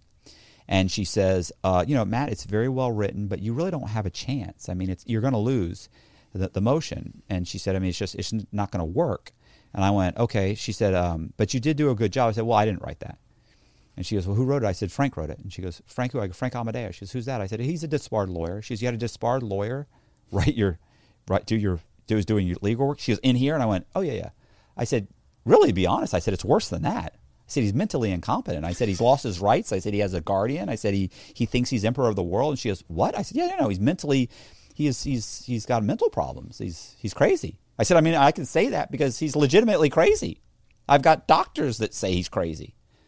And she's like, and that's who did your legal work? And I go, well, yeah, because all the sane lawyers on the street said I didn't have a chance. She goes, Matt, you don't have a chance. I go, and yet they appointed you. No. I said, and yet they're already saying they're willing to file a reduction for me. And you're here. So I said, who's crazy? I said, you wouldn't have filed it. Nobody else would. Right. And she goes, okay, well, they're saying that they're only going to give you one level. That's it. Mm-hmm. She goes, but they will bring you back in front of the court and let you argue for more. And I said, okay, I'll go with that, because that's what Frank had told me. Look, just whatever they offer you, tell them you want to go back in front of the judge. So I said, I'll do that. So I go to Frank. I explained it to Frank. Frank says, go back, argue. So we go back. We argue in front of the judge. Mr. Cox did this. Mr. Cox did this. Mr. Cox did that. Then the judge, we were asking for like 9 levels off, which would have been like immediate release almost. Basically, it would have been immediately released. Wow. And I'd already done like 7 or 8 years at this point. Well, this was 2013, so I'd done six years. Okay. No, 7. I'd done 7 years. So I go back in front of the judge, and the judge goes, okay. And the government says, Your Honor, we want you to give him 1 level. That's 40 months off his sentence. And we're saying we want immediate release. Mm-hmm. And the judge goes, okay, well, I've listened to the government. I've listened to you. And he said to the government, he said, what Mr. Cox has done, with all these public service announcements, he said, what you're asking for, 1 level, isn't nearly enough. And I'm thinking, yeah. He goes, Mr. Cox, he said, you're asking for 9 levels, which would almost be immediate release. He said, that was never going to happen. I remember being like, oh my God. And he goes, I thought about it. I'm giving you 3 levels. Wow. 3 levels was 7 years. Keep in mind, shit. every level gets smaller and smaller as you go. So that 40, the next level would have been like 37. The next level would have been, it keeps dropping down. So it ended up being like 7 years. That's huge. Which was a big deal. But keep in mind, with that 7 years, it recalculates your gain time, takes me from my outdate down to like, is it too much time? No. Oh, shit. No, just my phone was just going off. Oh, okay. So sorry. So what happens is I get 7 years off. I go back. Once again, when I was in front of the judge and I had talked, by the way, crying like a baby. I mean, just pathetic crying. It was just the worst, bro. So Did you do that on purpose? No, Okay. I just got so fucking emotional because your whole life's on the line. I mean, Right. it's just horrible. And I mean, I'm kind of a pussy. Okay. So At least you I admit it. just, it's just such an emotional situation. So, I go back to Coleman. So instead of my outdate 2030, now it's like 2024, low 24, high 23. Basically, it's 24. Okay. So it's because they recalculate you get your gain time. So you don't really get it 7 years off because you remember you get your chunk off to begin with. So now you're not doing as much time, so you get less gain time. So it's really not 7 years. It ends up being like 6 years. I got So it. instead of 23, my outdate being 2023, it's going to be like 2024. So the point is now it's like, fuck.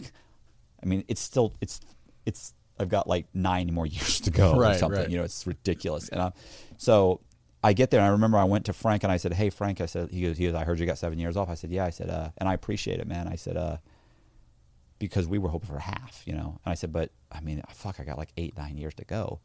And he looked at me and he goes, How much time did he have, by the way? Do you remember? oh, Frank, 22 years. 22. Wow. Yeah. So Okay. Frank looked at me and he goes, I said, yeah. I said, it's still a lot. I got like 8-9 years left to go. And he goes like this. He goes, we're going to have to eat this elephant one spoonful at a time. And I just remember fucking going, fuck. He said, we'll figure something else out. We're going to get this taken care of. Don't you worry. And I was like, okay. But, it was much more doable. Oh, yeah. So I'm still writing stories. Mm-hmm. I'm still corresponding with a bunch of with reporters, and so 2000 and like this was basically now 2014. So 2014 comes along, 2014 comes along, and I'm writing all these stories, and my mom's coming to see me, and now I'm just thinking, okay, well I got like 9 years left. I think I had like 9 years left. So 8 or 9 years. I think I always said like 8 because I was going to take the drug program. You get a year off for the drug program, and I was like, so one day I'm sitting there, and now keep in mind too, them cutting my sentence is unheard of for somebody that did not have any arrests. So keep in mind, people don't understand. Right. People. So you did, yeah. Right. So you didn't flip on anybody that led to an arrest. that led to an arrest. Oh, trust me, I tried. You to tried flip, to. Tried to. Right. So and that and there are people oh, he's a rat. He's this. Fuck you. You do the time. You know what Yeah. I'm saying? I mean, you don't know what you're talking about. So the point is that so that was just unheard of. And that's like Frank Abagnale stuff, Catch Me If You Can. He cooperates with the FBI. They get him out of prison. But if you've ever read the book, which I read both of his books, one was Catch Me If You Can. The second one was The Art of the Steal. Well, guess what? They didn't get him out of jail. He did all of his time. The movie, you've seen the movie Catch Me If You Can? Oh, yeah. Remember how at the end Tom Hanks talks to him and they get him out of jail to come help him? Yep. That's not what happened. He actually does all of his time. He's actually turned down for parole the first time. Really? He does all of his time. He gets out. He's on probation. He ends up eventually working with the FBI periodically, really just teaches classes at Quantico.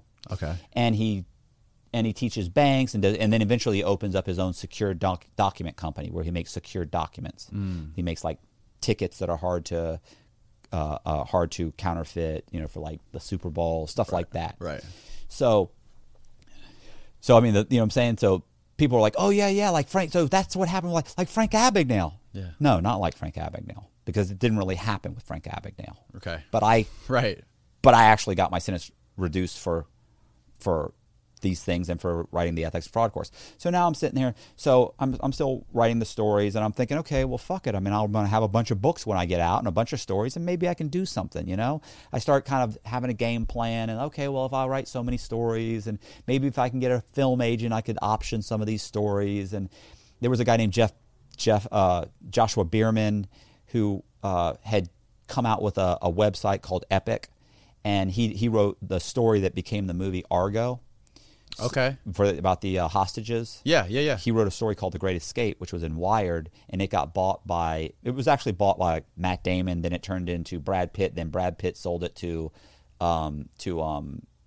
what's the guy's name that was in the movie? Bryan Cranston? No, the guy that was in the movie was in Argo? Argo wasn't Bryan Cranston in Argo? I don't know who. He was the lead role of Argo. The guy for Breaking Bad? No. I'm talking about Argo.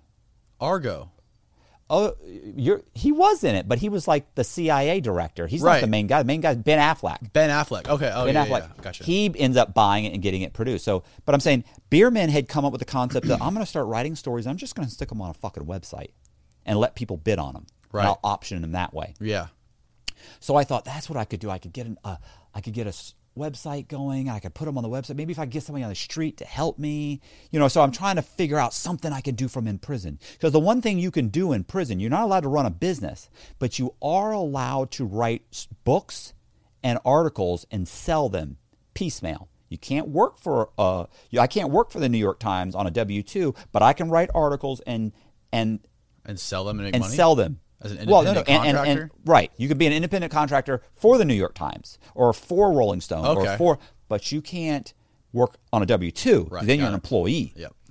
So I thought I can start doing that, and it turns out, and then Sean Woods ends up reaching out to me from Rolling Stone and asked me to start sending him story ideas. Other reporters start reaching out to me, and so things are going good, right? So things are all right. So, and I'm writing books. And this guy comes on the compound by the name of Ron Wilson. Ron Wilson was like 66, 67 years old. He comes on, and he is a gruff old guy, pissed off, irritable, and he is from South Carolina. He had run a Ponzi scheme for, I want to say, 10 to 15 years. Okay. Where he stole $57 million. He actually said he stole over $100 million or something, but he had paid out so much. So it ended up being a $57 million Ponzi scheme. Wow. Where the bulk of the money that he had taken is from people for their retirement funds. So you're giving him your money thinking he's investing it in silver, and you think that you've been giving him $20,000 every year for 10 years, and you think you've got $3 million, but the truth is you don't have nothing. Jeez. So your whole retirement is gone. And you're 67, you're about to retire. He's done this for $57 million. He's got, forget how many victims, 100 and some odd, 1,000 victims or something, 900 victims. I forget what the dollar amount was. And so for some reason, he didn't talk to anybody.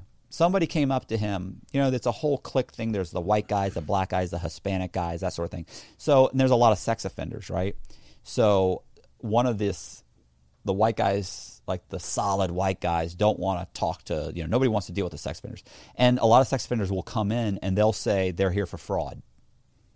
For some reason, they think they could get away with that. So, but how do they get exposed how do they get caught lying? Very quickly you get caught. Because for one thing would happen is this guy, Kenny King, would say, Cox, come here. And I'd go, Christ, what? Kenny goes, see this white guy over here? And I go, yeah, Kenny. And he says he's here for fraud. Go talk to him. I go, what the fuck, Kenny? I don't want to go talk to the fucking guy. He says he's here for fraud. He looks like it. You know what they call sex offenders in prison? They call them either pedophile. No, they call them chomos for child molester, or they call them moes. So they go, he looks like a fucking chomo to me. And I'd be like, I don't give a fuck if he's a chomo. What, bro? Just don't talk to him. I don't want him sitting in the TV room with us. See, they've got the white TV room, the black TV room, the Hispanic TV room. Okay. He's like, I don't want him in that room if he's a sex offender. Right. And he goes, go talk to him. See if he's in. And I'm like, fuck. So I go over and I go, hey, man, what's up? My name's Matt. I said, I'm here for fraud, too. I heard you're here for fraud. And the guy would be like, yeah, I'm here for fraud, too. I go, okay, what kind of fraud? Yep, that's all you need. Yeah. I go, what kind of fraud? And they go, I remember this is exact conversation I had with a guy one time. He goes, it was credit card fraud. And I went, credit card fraud? I said, okay, how much time did you get? He goes, I got 3 years. 3 years is like the minimum. It's like a minimum mandatory for sex offenders. The most you can get, but minimums you can pretty much get is 3 years. And he goes, I got 3 years. I went, oh, okay. So what were you doing? He said, it was credit card fraud. I said, so were you carding? Were you counterfeiting cards? No, I was doing credit card fraud. I said, yeah, I understand, but what were you doing? Were you getting blanks? Were you getting fulls? Were you buying them off of a forum? Where were you getting the cards? Right. Well, I was taking little bits of money out of multiple people's cards, and that's why I got away with it for so long. That's why I got so much time.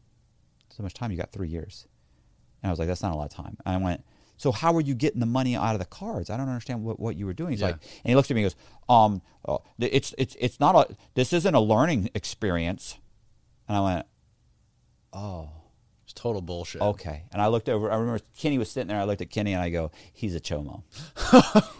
And I just walked off. And I remember Kenny goes, how did you, Kenny goes, how can you be so sure? I said, because I said the bulk of fraud guys are narcissistic and are arrogant. They can't wait to brag to you about their crime. I don't know if you've noticed this. I know in the comments section for sure. This guy's bragging. You're piece right. of shit. Yeah, you're right.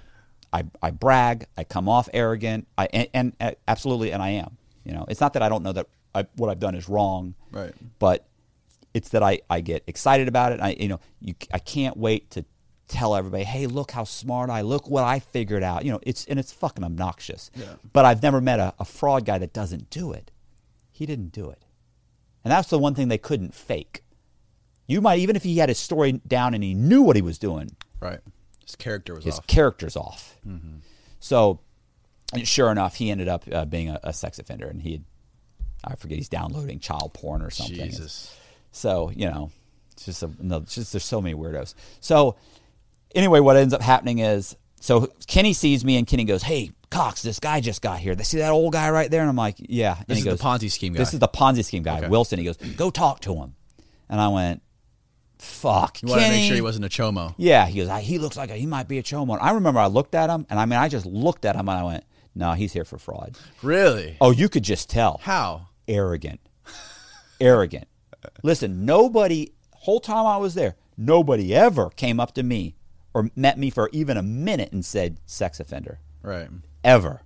You talk to me for 2 minutes, you're like, fucking cocky motherfucker. Yeah. He ain't a sex offender. He's fucking here for fraud or something. So, sure enough, I went, fuck. So, but I thought, he is here for fraud. I could tell. I could just see it. So I walk over to him and I said, hey, you just get here? And he's like, yeah. I mean, did one of these, blatant. Yeah. And I'm like, fucking, I already like him. And I was like, I said, they said you were here for fraud. I'm here for fraud too. He's like, mm-hmm. And I said, and he goes, what'd you get? And I go, I don't know, like, they said like 15 million or something. I said, but it was, my dollar loss is like $6 million. And he looked at me and he goes, yeah, I'm 57 million. Like, you're He's already trying to outdo you. Yeah, exactly. And I remember thinking, I said, nice. That's a nice lick. Like that. And he goes, yeah, it was all right. And so now he's like, he's like, yeah, kindred spirits. Yeah. He's like, yeah. I said, what was it? What'd you do? And he goes, it was a Ponzi scheme. I said, what was the conveyance? What'd you use? And he goes, silver. I said, nice. I said, so what were you trading the silver? And he goes, yeah, it was commodities. I was trading the silver on the, I was a silver dealer. And so he starts explaining it. Now he loves me. Yeah. I'm interested, and we're talking the same language. Yeah. How did you get your clients? How did you get, we start talking. It's over. He loves me. Yeah. Nobody likes him. Why not? Well, first of all, he was cooperating against other people that had helped him. Okay. Two. How did anybody know that though? Well, because they brought him back to court. Oh, okay. So one day you just got sentenced, and 4 months later, you're on the pack out list. The list where they're packing your stuff up and you're moving. So he gets moved. 2 weeks later, he's back. Where'd you go? Well, it wasn't 2 weeks later. It was like 3 weeks later. Okay. He comes back. Where did you go for 3 weeks? You didn't go to another prison and get transferred. You went back to court and came back. Maybe it was a month or so. But he left and came back. Actually, the first time I think it was only like 3 or 4 weeks. Because I don't think he made it the first time. Like they changed the court date, so they sent him back. Then like 2 months go by, they do it again. Everybody's like, he's cooperating. Right. Fucking guys, he's being moved back and forth. He's cooperating. So, you know, and so one, they don't like him because he's a snitch. Even though, like I said, at Coleman, 50% of the population at Coleman is basically sex offenders. The other 50% of the population, 90% of them cooperated. Wow. So, you know, basically, like I said, out of every unit, out of 150 guys, you got about 6 guys that didn't cooperate. Okay. So you've got all these guys who took pleas. Well, you know who didn't cooperate? The guys that went to trial. Right. Very few people go to trial. So you went to trial, you lost, so you didn't cooperate. So you got the guys that took pleas, which all cooperated, sitting there saying, fucking snitch. What do you fucking snitch? You had a 25-year sentence, you're doing 15. Fuck you, cock, shut up. You know what I'm saying? Right. How did that happen? Right. I know what you're talking about. But see, you know, you're there long enough, guys start talking about their case, and as they say stuff, I got caught with fucking 10 bricks, and you're thinking, boop, that's a 25-year minimum mandatory. How's this guy doing 15? Right. They just slip up. So the point is they don't like him for all the wrong reasons. So, but he liked me. So we start walking around and hanging out and everything, and he was could be a particularly vicious person. He also had moments when he cried about his crimes, just in tears talking about them. Really? And other times when he would talk about doing something absolutely vicious. And we're talking about taking some woman who's got like multiple sclerosis and taking her last dollar, and she thinks she's got $1 million in the bank, and she hands over $300,000 or $400,000, and he just pisses it away. Wow! And it's like, fuck, she thought you ran it up to over $1 million in a year, and what'd you do with it? He goes, I think I bought this antique carriage. And I went, what? He goes, yeah, he bought a lot of antiques. He goes, oh, it's beautiful. And I also, it's like, are you serious? I mean, you know, like, fuck. I mean, she's got multiple sclerosis. He's like, so what? And you know what I'm saying? It was those kind of 1 minute. It was just, he was a complicated guy. Yeah. So anyway, the point is that I'm walking around with him, and he keeps talking about how he actually literally dug up money. He had money buried in ammunition cans, these big tin cans. He had money buried, cash and actual gold and bullion and silver. So when he got caught eventually, he goes and actually digs up the money and gives the Secret Service several $1 million. Secret Service always thought that there was money he had hidden. And they were arguing with him, and he was saying that's not true. They're like, out of $57 million, you only put aside a couple million? Come on, bullshit. He's like, what are you talking about? I also had the money in the bank that you got. And they're like, nah, you didn't give us all the money. But they couldn't prove it. It's too complicated. There's too much cash involved and that sort of thing. Yeah. So we're walking, and he's like, yeah, I'm really worried about this. I said, don't worry about it. You're gonna cooperate. They're gonna give you a sentence reduction. No, they're not. He said, they're gonna fuck me. You watch. Just like they fucked you. And I'm like, well, then you'll file a 2255, and we'll have Frank do it, and you'll be fine. Just keep doing what you're doing, and it'll be taken care of. So this goes on for months and months and months. He's going back and forth, and so one day we're walking around, and he says, I've got fucking like 8 years left. Best case, maybe 9. 2000, and this is 2016 at this point. No, 2015. I think it's 2015. I'd have to check. Don't quote me on the record. So we're walking one day, and he says, I'm really worried about the money there. I think they're gonna find that money. They're gonna look for that money. I'm like, you don't even know if they're looking for it. They're gonna fuck me over. I go, bro. I said, listen, what are you doing? If there's no money hidden, which he told me 100 times, there's no money. I said, if there's no money hidden, they'd have to find the money. So you're good. I said, so don't worry about it. And he goes, I go, what are you worried about? And he goes, he looks at me, he goes, can I trust you? And I go, I remember I specifically said, probably not. And he goes, I did put away some money.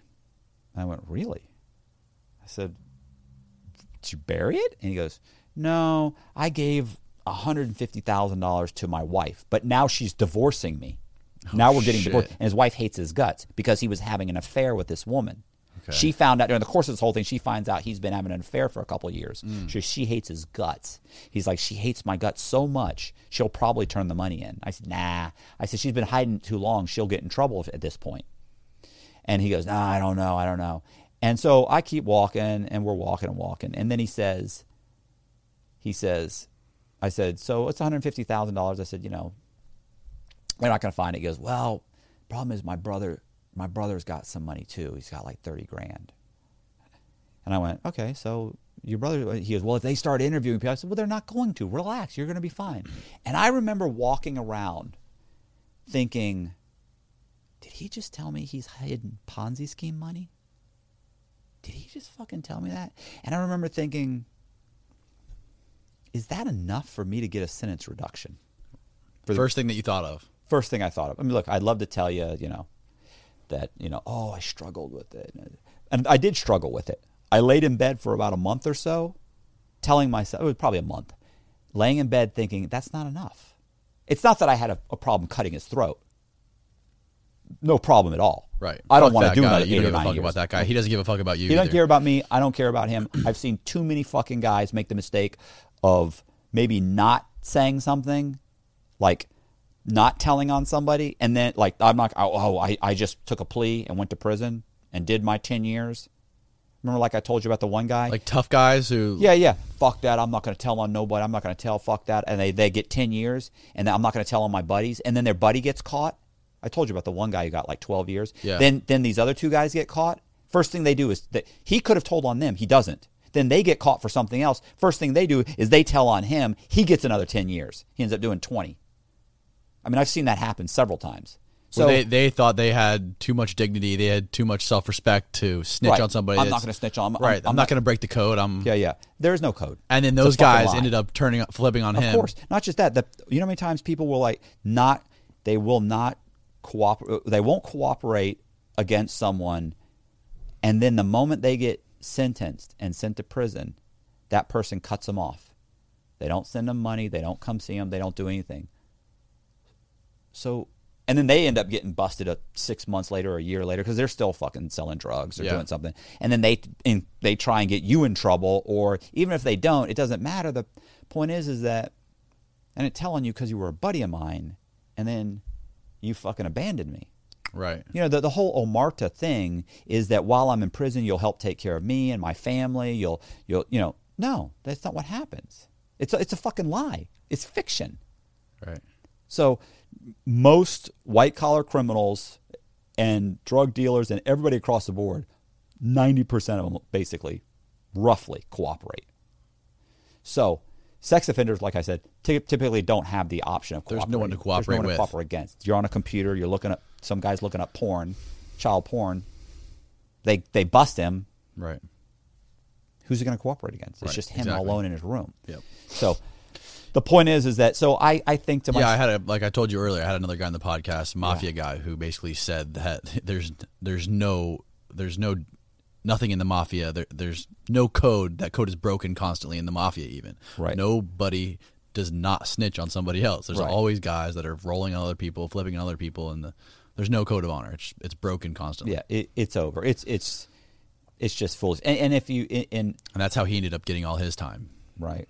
Yeah. And what's so funny is that people will sit there. You got some guy who works at fucking Walmart who's like, fuck that, I wouldn't say anything. You work at Walmart. Don't tell me how to be a fucking gangster, okay? Right. You're not a fucking tough guy. Exactly. You work at Walmart. Stop it. Right. So you've got those guys who sit there and they watched a couple of movies and they think they know how it is, but you don't know shit till that fucking door locks and nobody will answer your calls. Somebody else is calling your kid dad, or your kid's calling somebody else daddy, and your girlfriend's not answering the fucking phone, and you're going, fuck. God, that's got to be the fucking worst So feeling. it's the worst. The guys that have wives and shit and go to prison for 5 years, and they're on the phone on Saturday morning going, "Why didn't you fucking answer the phone? Where the fuck were you?" It's like, oh Jesus, bro, what are you doing? They're just torturing themselves. It's horrible. It's horrible. So it's just that whole thing is just it's a fucking myth. It's bullshit. And what's always funny is that if your daughter or your son got raped or killed, and the neighbors saw the person, you'd want them to cooperate. Oh, for sure. I mean, if so-and-so had stolen, if your parents had lost their life savings and I knew where that money was and I could help get your parents' life savings back, you want me to cooperate. Right. People just don't want you to cooperate when they're involved. Right, exactly. So Wilson tells me this, and I'm like, you're going to be fine. You're going to be fine. He told you where the Ponzi scheme money was stashed. Yeah, some of the money. So he's just told me a little bit. Or right? he gave it to individuals. He didn't actually have cash hidden. He gave some cash to his wife, who now hates his guts. That's a problem. And to his brother, who's like a devout Christian or something. Okay. So he's concerned. And I said, you're going to be fine. I'm sure it's no big deal. Sure, it's no big deal. So I lay in bed thinking, fuck, should I say something? They didn't want to give me anything last time. The U.S. attorney was pissed they gave me 7 years. She's not going to give me anything this time. So I thought, so I go to Frank and I mentioned it to Frank. Oh, you did? Yeah, I went to Frank and talked to Frank, and Frank went, I don't know. Matt, he said, it's whatever it is, we're going to have to fight. Whatever happens. So I end up having to call my attorney because I needed to get my transcripts, because I was wanted to get my new transcripts to kind of put them in my memoir. Because I got my sentence reduced and I wanted to be able to pull some excerpts out of the transcripts, even though it had been a few years. Mm. So I call her up and I'm talking to her. She's, everything going okay? What else? I got it. I got you. I'm going to send them to you. Everything else going okay? And I was like, yeah, everything's fine. She goes, okay, anything happening? Anything you want to talk about? And it was almost like she read my mind. I was like, yeah, there is. Listen, this guy, and I tell her and she goes, oh my God, that sounds like a Rule 35 to me. She goes, let me call the agent. What's his name? And I said, his name is like Tom Griffin or something, Secret Service out of South Carolina. She goes, well, let me look it up. And while she was on the phone, she actually looked it up and was like, oh, wow, this guy stole a bunch of money. Oh, yeah, hold on. Let me check it out. Like 2 weeks later, I get suddenly an officer comes to me and goes, Cox, you got to go to SIS. I'm like, okay. So I go to SIS, walk in, SIS officer goes, Cox, come in here. I go, what's up? He said, I don't know. I just told to put you on the phone with this guy. Pick up the phone, boom. He goes, hey, I got Cox here right now. Hold on. Hands it to me. I go, hi. He goes, this is Tom Griffin, Secret Service, special agent with the Secret Service out of South Carolina. It's my understanding that you know where Wilson hid some money. And I'm like, yeah, fuck. I'm like, yeah, but... Straight to the fucking punch, huh? He's like, what's going on? He said, how much? I said, yeah, but it's not a lot of money. And it's not what you think. It's not millions. He said, I don't care how much it is. I got 900 victims, blah, blah. I was like, okay, well... It's not a lot of money. I said, but I want something from the government that says they're going to consider money. He goes, well, we're going to get, he goes, well, I'm going to get you. He said, don't worry. I'll make sure you get cooperation for this, and we're going to get your sentence reduced for this. I'll make sure you get, basically he said something like a Rule 35 for this. I said, bro, you're not in a position to offer that. I said, you and I both know. You already learned your lesson. You don't have authorization. And he goes, I said, I need the U.S. attorney to say that they will consider the recovery of a substantial amount of money as substantial assistance and reduce my sentence. Because that's what Frank told me to say. Right. And he said they have to agree that money will be considered. Because I didn't think it was enough money that they would charge these people. So I'm thinking nobody's going to get charged. Right. They're just going to recoup the money. Because they go and they ask the wife for the money. We know you got $150,000. She's going to give it to them. And they're not going to charge her. That's the way I felt. Right. I thought, so the recovery of just the money. So he was, okay. So I end up, he sends me this letter saying this from the U.S. attorney. U.S. attorney sends it to him. He sends it to me. I get him on my email, and I'm emailing him. Looking over my shoulder all the fucking time. What are you looking at? Jesus Christ. It's a horrible situation, So I'm emailing this guy. He sends me a letter, and he sends my lawyer a letter. And they say, recovery of a substantial amount of money, we will consider substantial assistance for a sentence reduction. Great. This is my U.S. attorney said this. My new one. The new U.S. attorney. So okay. So he starts asking me questions to ask Wilson. I ask Wilson this. I ask him that. Wilson's telling me, I'm like, hey, whatever happened with so-and-so? You told me, oh, yeah, this. Okay, and I go back, I said, well, he said this. That guy's not involved. And he's trying to get people roped in. I'm like, there is nobody else. Right. It's Wilson and the other guys that you know about that he's cooperating with you against. Keep in mind, those two other guys, they end up like pleading guilty. So they're done. So they're saying now they don't want to give him anything. He's very worried. So he's thinking he's not going to get anything anyway. So we're walking, and I'm working with these guys and trying to help them out. But the truth is, all I knew was about a little bit of money. Right. So they go ahead and they interview the wife.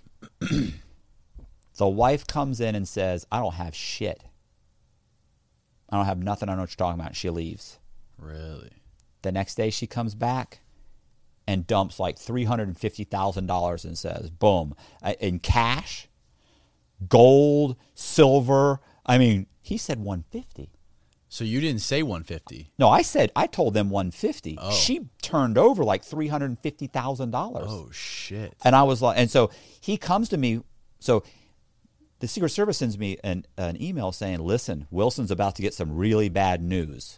I don't want to be specific, but let me know what he says. So fucking Wilson comes up to me one day and he's like, Cox, I'm going to talk to you. I went, yeah, what's up?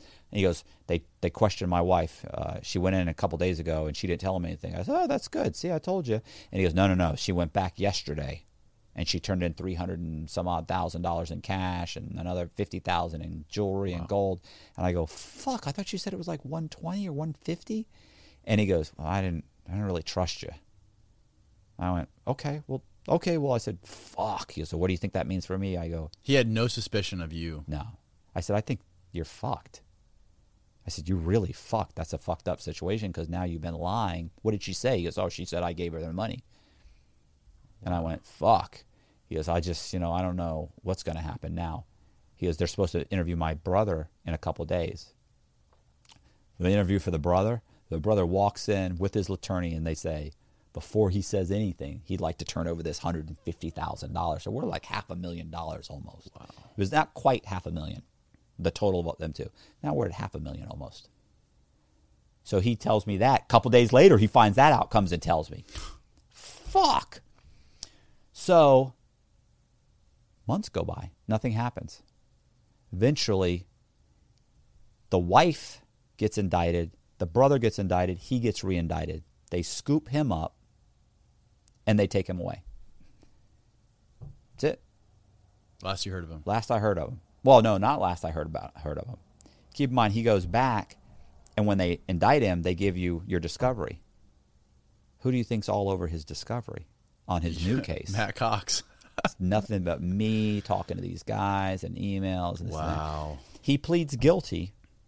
Now, initially I was thinking, okay, well, I should get something for this. I didn't expect any of this. And I got a way more money recovered than I thought.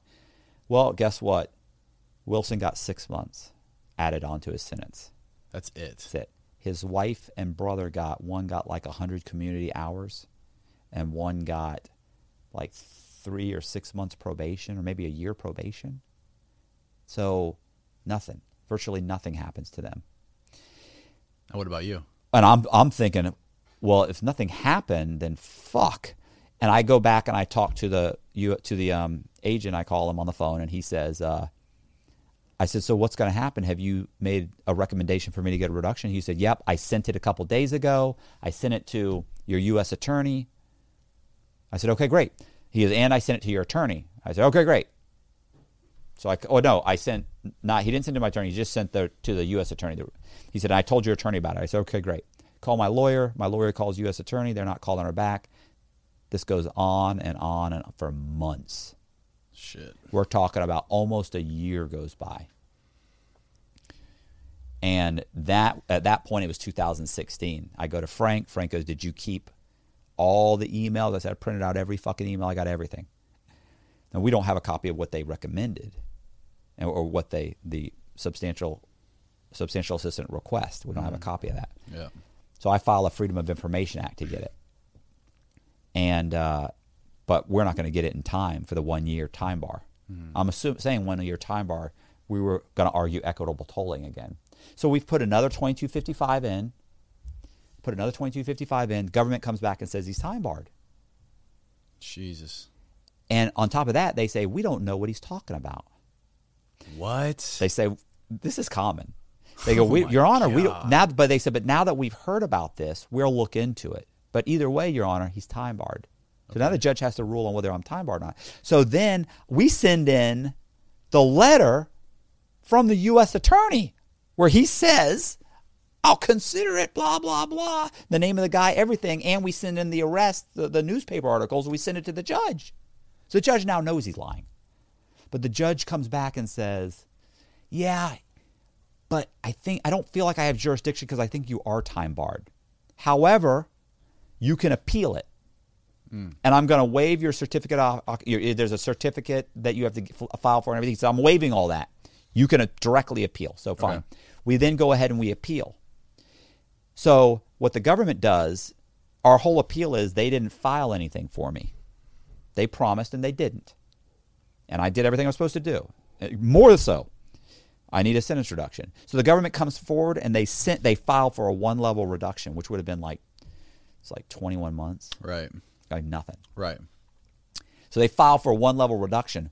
We get it, and Frank immediately has some guy type up a thing saying, we don't want the reduction, freeze the reduction, we're asking for an evidentiary hearing, we want to go back and present all evidence in front of the judge, please don't rule on this 1 level.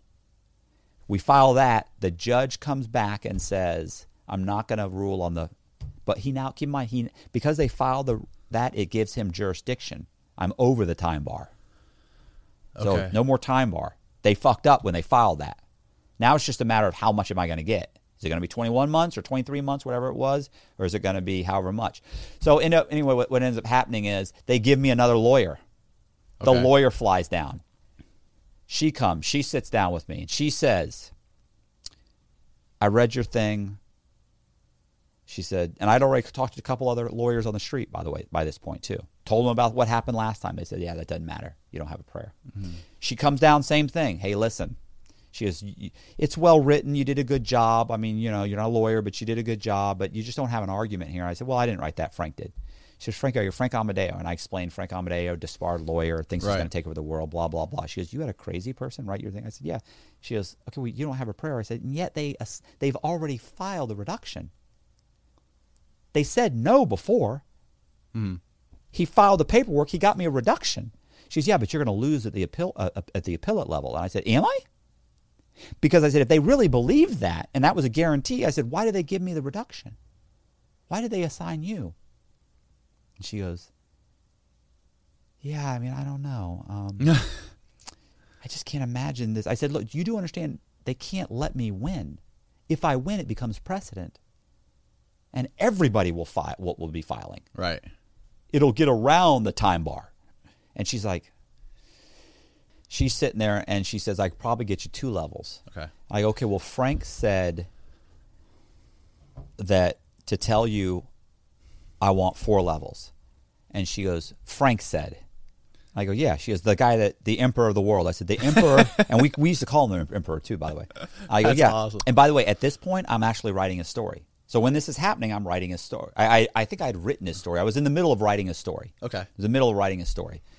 So, I mean, keep in mind, I've got FBI documents that say he's got these fucking Secret Service agents working for him. He's got 100 and some odd companies. It's just insane, this kind of stuff you get. Yeah. I mean, this is the judge talking about how he wants to take over the world. I mean, this is not bullshit. This is, I got the fucking transcripts, U.S. attorney talking about it. Wow. It's insane. I've got the doctors who have interviewed him who are saying, no, he's bipolar and he's got features of schizophrenia. He really believes he hears voices, and he does.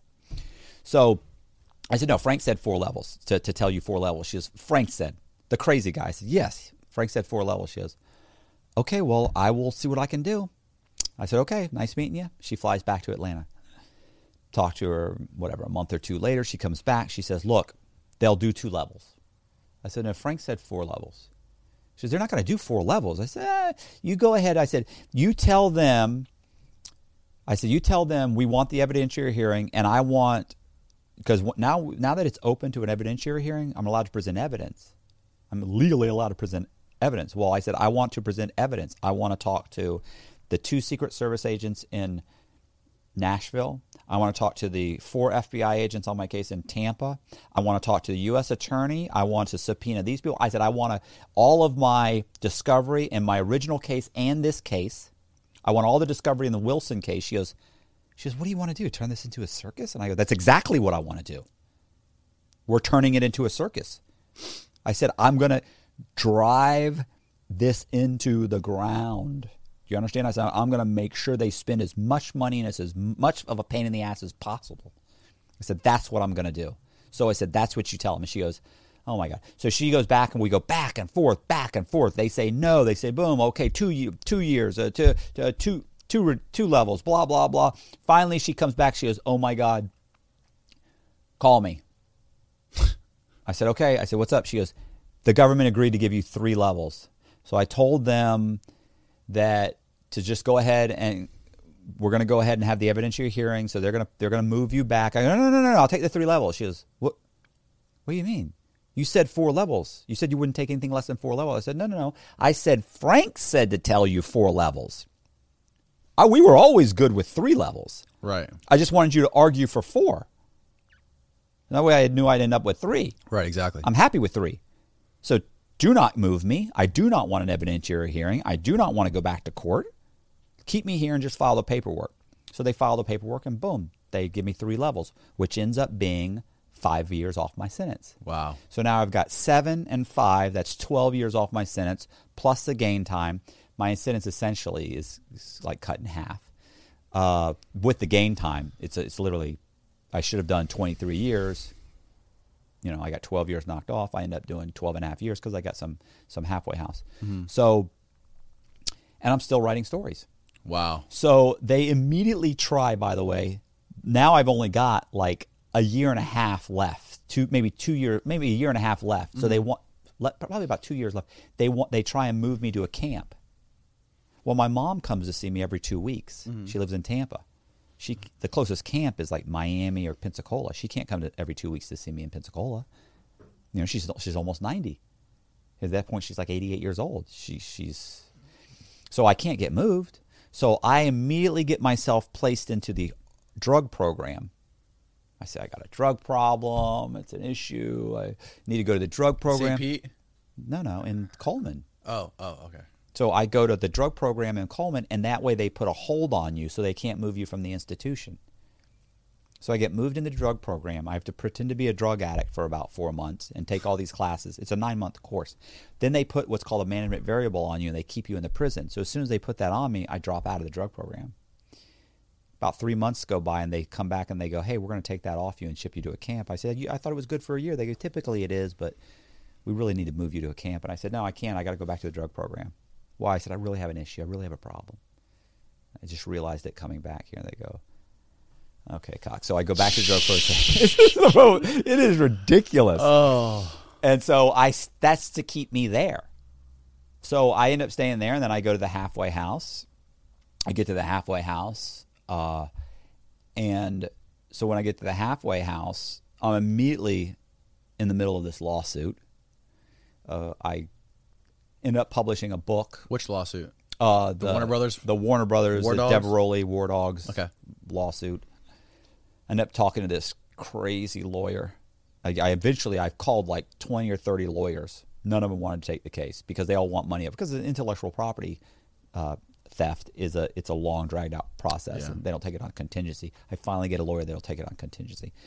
So it was so I was in the halfway house. And while I'm in the halfway house, my buddy Treon, who owns a gym, Cultus 24/7 Fitness, he owns a gym. He hires me while I'm in the halfway house. So I'm working for him. While I'm working for him, one day I get in his car, and he's like, and he goes, he said, because I'm in real estate. I was in real estate. He goes, you got to listen. Have you listened to this Concrete podcast? And he starts telling me about he's listening to the podcast. Really? Yeah, in the Jeep. He's got like a Jeep. It's all jacked up. It's like like $80,000 or something. And so I get in the thing. He's like, yeah. So then I start watching it and whatever. And he used to live in like Pebble Beach or Indian Rocks Beach, whatever. Indian Rocks. He used to live there. I guess he had seen Ben one time. Yeah, because we did a lot of real. That was the biggest thing on this channel was real estate series. So he ended up watching it at that point, and then he was telling me about it, and he goes, "You ought to contact this guy, Danny." And I go, "Why?" I said, I said, "For real estate?" And he goes, "Yeah." And I go, "Trent, he's not going to talk to me about real estate. I just fucking did 12 and a half years for real estate and for mortgage fraud. They don't want to talk about it. That's a horrible idea." And he goes, yeah, but he said, well, what about the stories, the true crime stories? You could probably do some stuff with true crime or something.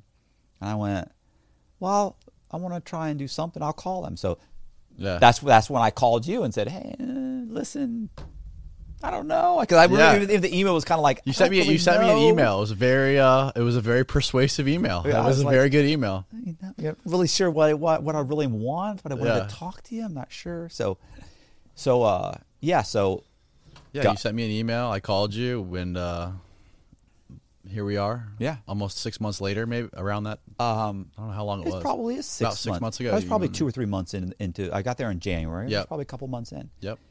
I remember you telling me that you would get out of the halfway house in July, and that was like 2 months away. So okay. Yeah. So now I've got about to put out another book, which we're supposed to. I've got the one book out, Devil Exposed. Yep. I just got that in the mail. I actually ordered it on Amazon, and I can't fucking highlight it and press speak, unfortunately. But I'm gonna have to read this one. Yeah. I just got it yesterday in the mail. Yeah, you got to read that one. I'm reading it for sure. So that's gonna be the next podcast. Yeah, we got to do that. I'm telling you, it's amazing. It's really a. Plus, you'll get a ton of these right wing. You'll get left. What's the and synopsis? Right. What's the quick elevator pitch for Devil Exposed? There's a guy in prison named Walter Rossini that was a admitted drug trafficker, and he made methamphetamine and ice, which ice is just a pure form of methamphetamine. Mm-hmm. He was a young kid, 22, 23 years old. I mean, they're making a ton of it. This is like 20 years ago in L.A. So in Hollywood, in L.A., I mean, he's like partying with like Aerosmith, and these are the guys they're hanging out with, and they're making ice, and tons of money. Anyway, he ends up. The short version is there's a couple dirty agents. One of them's an informant who pretends to be an FBI agent. So, a couple of dirty FBI agents that they're paying off for information. And eventually what happens is, literally guys are getting arrested, they're getting them out of it. Guys are getting indicted, they're getting them out of it. I mean, he gets arrested, they come in and they make a phone call, the cops let him out. I mean, it's that blatant. He's paying these guys. It's like a couple $1 million they end up paying these guys. There's a sealed indictment. They want to know everybody that's on it. He tells them, boom, next day, here's who's on it. Wow. I mean, you've got the end. Guys are getting caught with 9 pounds of ice. They get the whole thing quashed and cut loose. What happens is eventually, it's convoluted, but basically the short version, a streamlined version, is two informants end up getting murdered. And the two guys that commit the murders, initially when they get grabbed, they say that Rossini is the one that murdered him. Then there's like 4 or 5 guys end up getting grabbed, and all 4 of them are saying Rossini murdered him. Well, then they start failing polygraph exams. And then they end up saying, okay, I did kill him. I killed him, but Rossini helped move the body. And Rossini's the one that told us to do it. Yeah.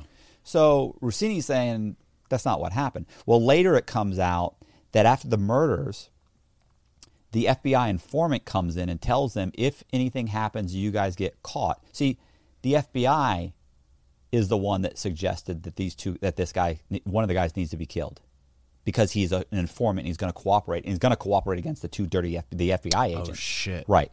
So if we get in trouble, you guys are all getting life sentences. So something's got to happen. Somebody needs to take care of him.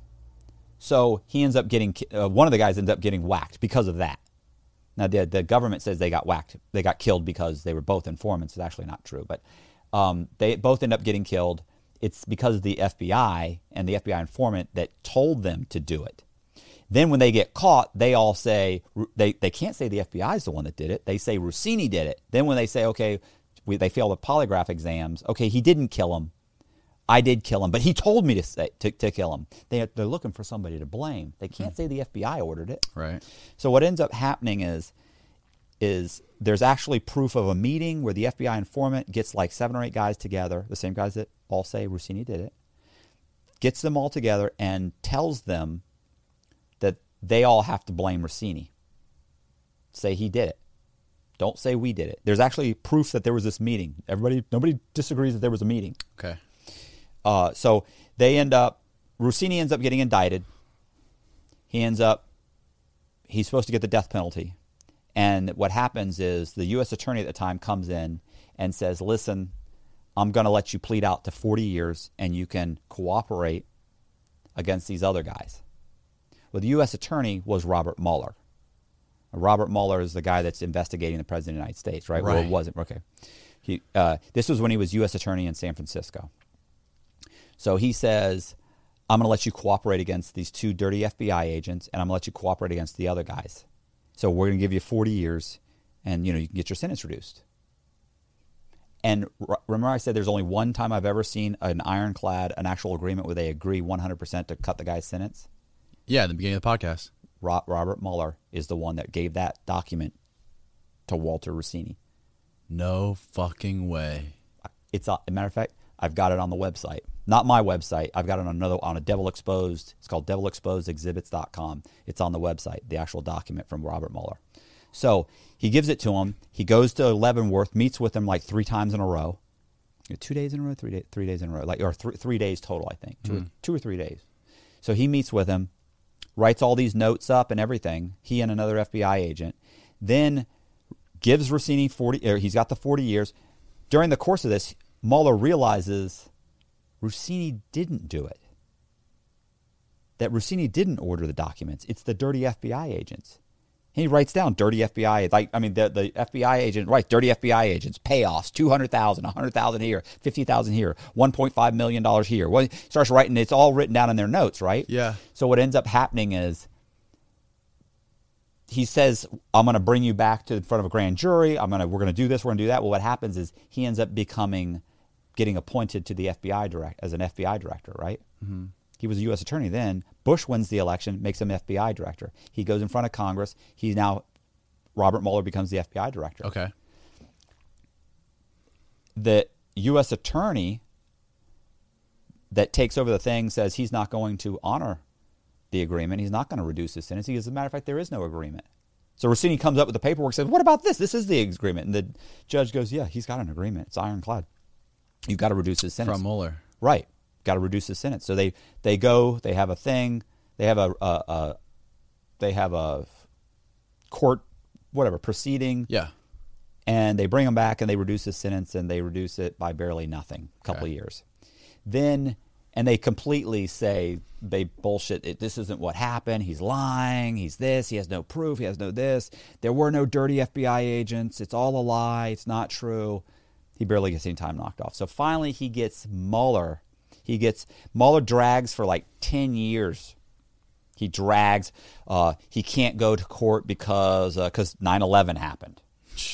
Then there's the D.C. sniper. Then there's the anthrax. He's always come up with these reasons why he can't be deposed. He can't show up at court. So it just drags on and on. Eventually, he has to go back in front of court. When he goes in front of the court, he says, Mueller gets up, and Rossini and his lawyer think that Mueller's going to say, yes, they were dirty agents. Yes, we talked about it. Yes, yes, yes. Mueller gets on the stand and says, no, I don't recall any dirty agents. I don't remember any of that. They go, well, did he deny ordering the murders? No, as a matter of fact, he implicated himself. He admitted that he had took part in it. Wow. Holy shit, I got the fucking transcripts and everything. Well, what happens is, in the meantime, he says all this, gets off the stand. In the meantime, he says all this. By this point, Rossini's lawyer has found the notes. He gets a hold of the real FBI notes and goes to Mueller and starts saying, are you saying that you never heard about dirty agents? And he starts saying, on note 004 right here it says dirty FBI agents, payoff. Right. And he's like, I don't recall. I'm not sure why it says that. What about here? Here it says that he denied ordering the murder. I do not. It doesn't say he admitted. It says he denied. They start really hammering him. The last part of the transcripts is nothing but, at this present time, I do not recall precisely what I was thinking at the time. I'm unsure. He's just complete bullshit. anyway, it's so bad that the U.S. attorney at the time ends up. So they re-sentence Russini again. They knock 3-4 years off again. Let's not give too much away. Okay, we're just teasing him right now. Oh yeah, sorry. Anyway, it goes on and on. It's pretty egregious, and it's not like it's politically motivated, because I'm not like I'm not a conservative or a liberal or anything. I don't care. It's just that there's this guy in prison, and I've got all this documentation, and it's proof that it's just insane. It's insane. Wow. And when you see the documents, you have to understand the bulk of the documents are sealed. Okay. And this guy's in prison, so what can he do? It's a great story. And it's like I think I told you this before. It's not like I feel like Mueller's a scumbag or anything. Mm-hmm. I feel like he covered up something because he's politically motivated. Other than that, this guy volunteered for Vietnam. I mean, he's a patriot. He was the longest running FBI agent or FBI director. I mean, it's just this one thing. Yeah. And it's just a fucked up situation. Damn. So that's brutal. Dude, thank you so much. That was incredible. All right. That was incredible. So we are going to do one. So wait, let me make it clear. If you're still watching this shit, which I guess doesn't matter now, but if you haven't watched the first one, you have to watch the first podcast we did. About how I got into prison. That leads into this podcast. Right. You have to. It's mandatory. There's no way you could have watched this without watching the first one. If you haven't watched the first one, you have to go watch that now. And dude, it's mind-blowing. Just thank you for sharing these stories with us and with the listeners, and letting me be the platform for it. The Mueller story, Devil Exposed, next. That book's already out, right? People can already purchase that? Yeah, you can buy that book. Okay. It's on Amazon. Devil Exposed. And I've got all the exhibits on a website. Okay. It's like fucking, how many hundreds and hundreds of pages of exhibits. What's that website again? It's devilexposedexhibits.com. Okay. And the website where all your stories are at, which is Inside True Crime? Inside True Crime is mine. I'm going to put both those links below, so people who want to find those, you can just click them below. And fucking awesome, dude. Can't wait for the next one.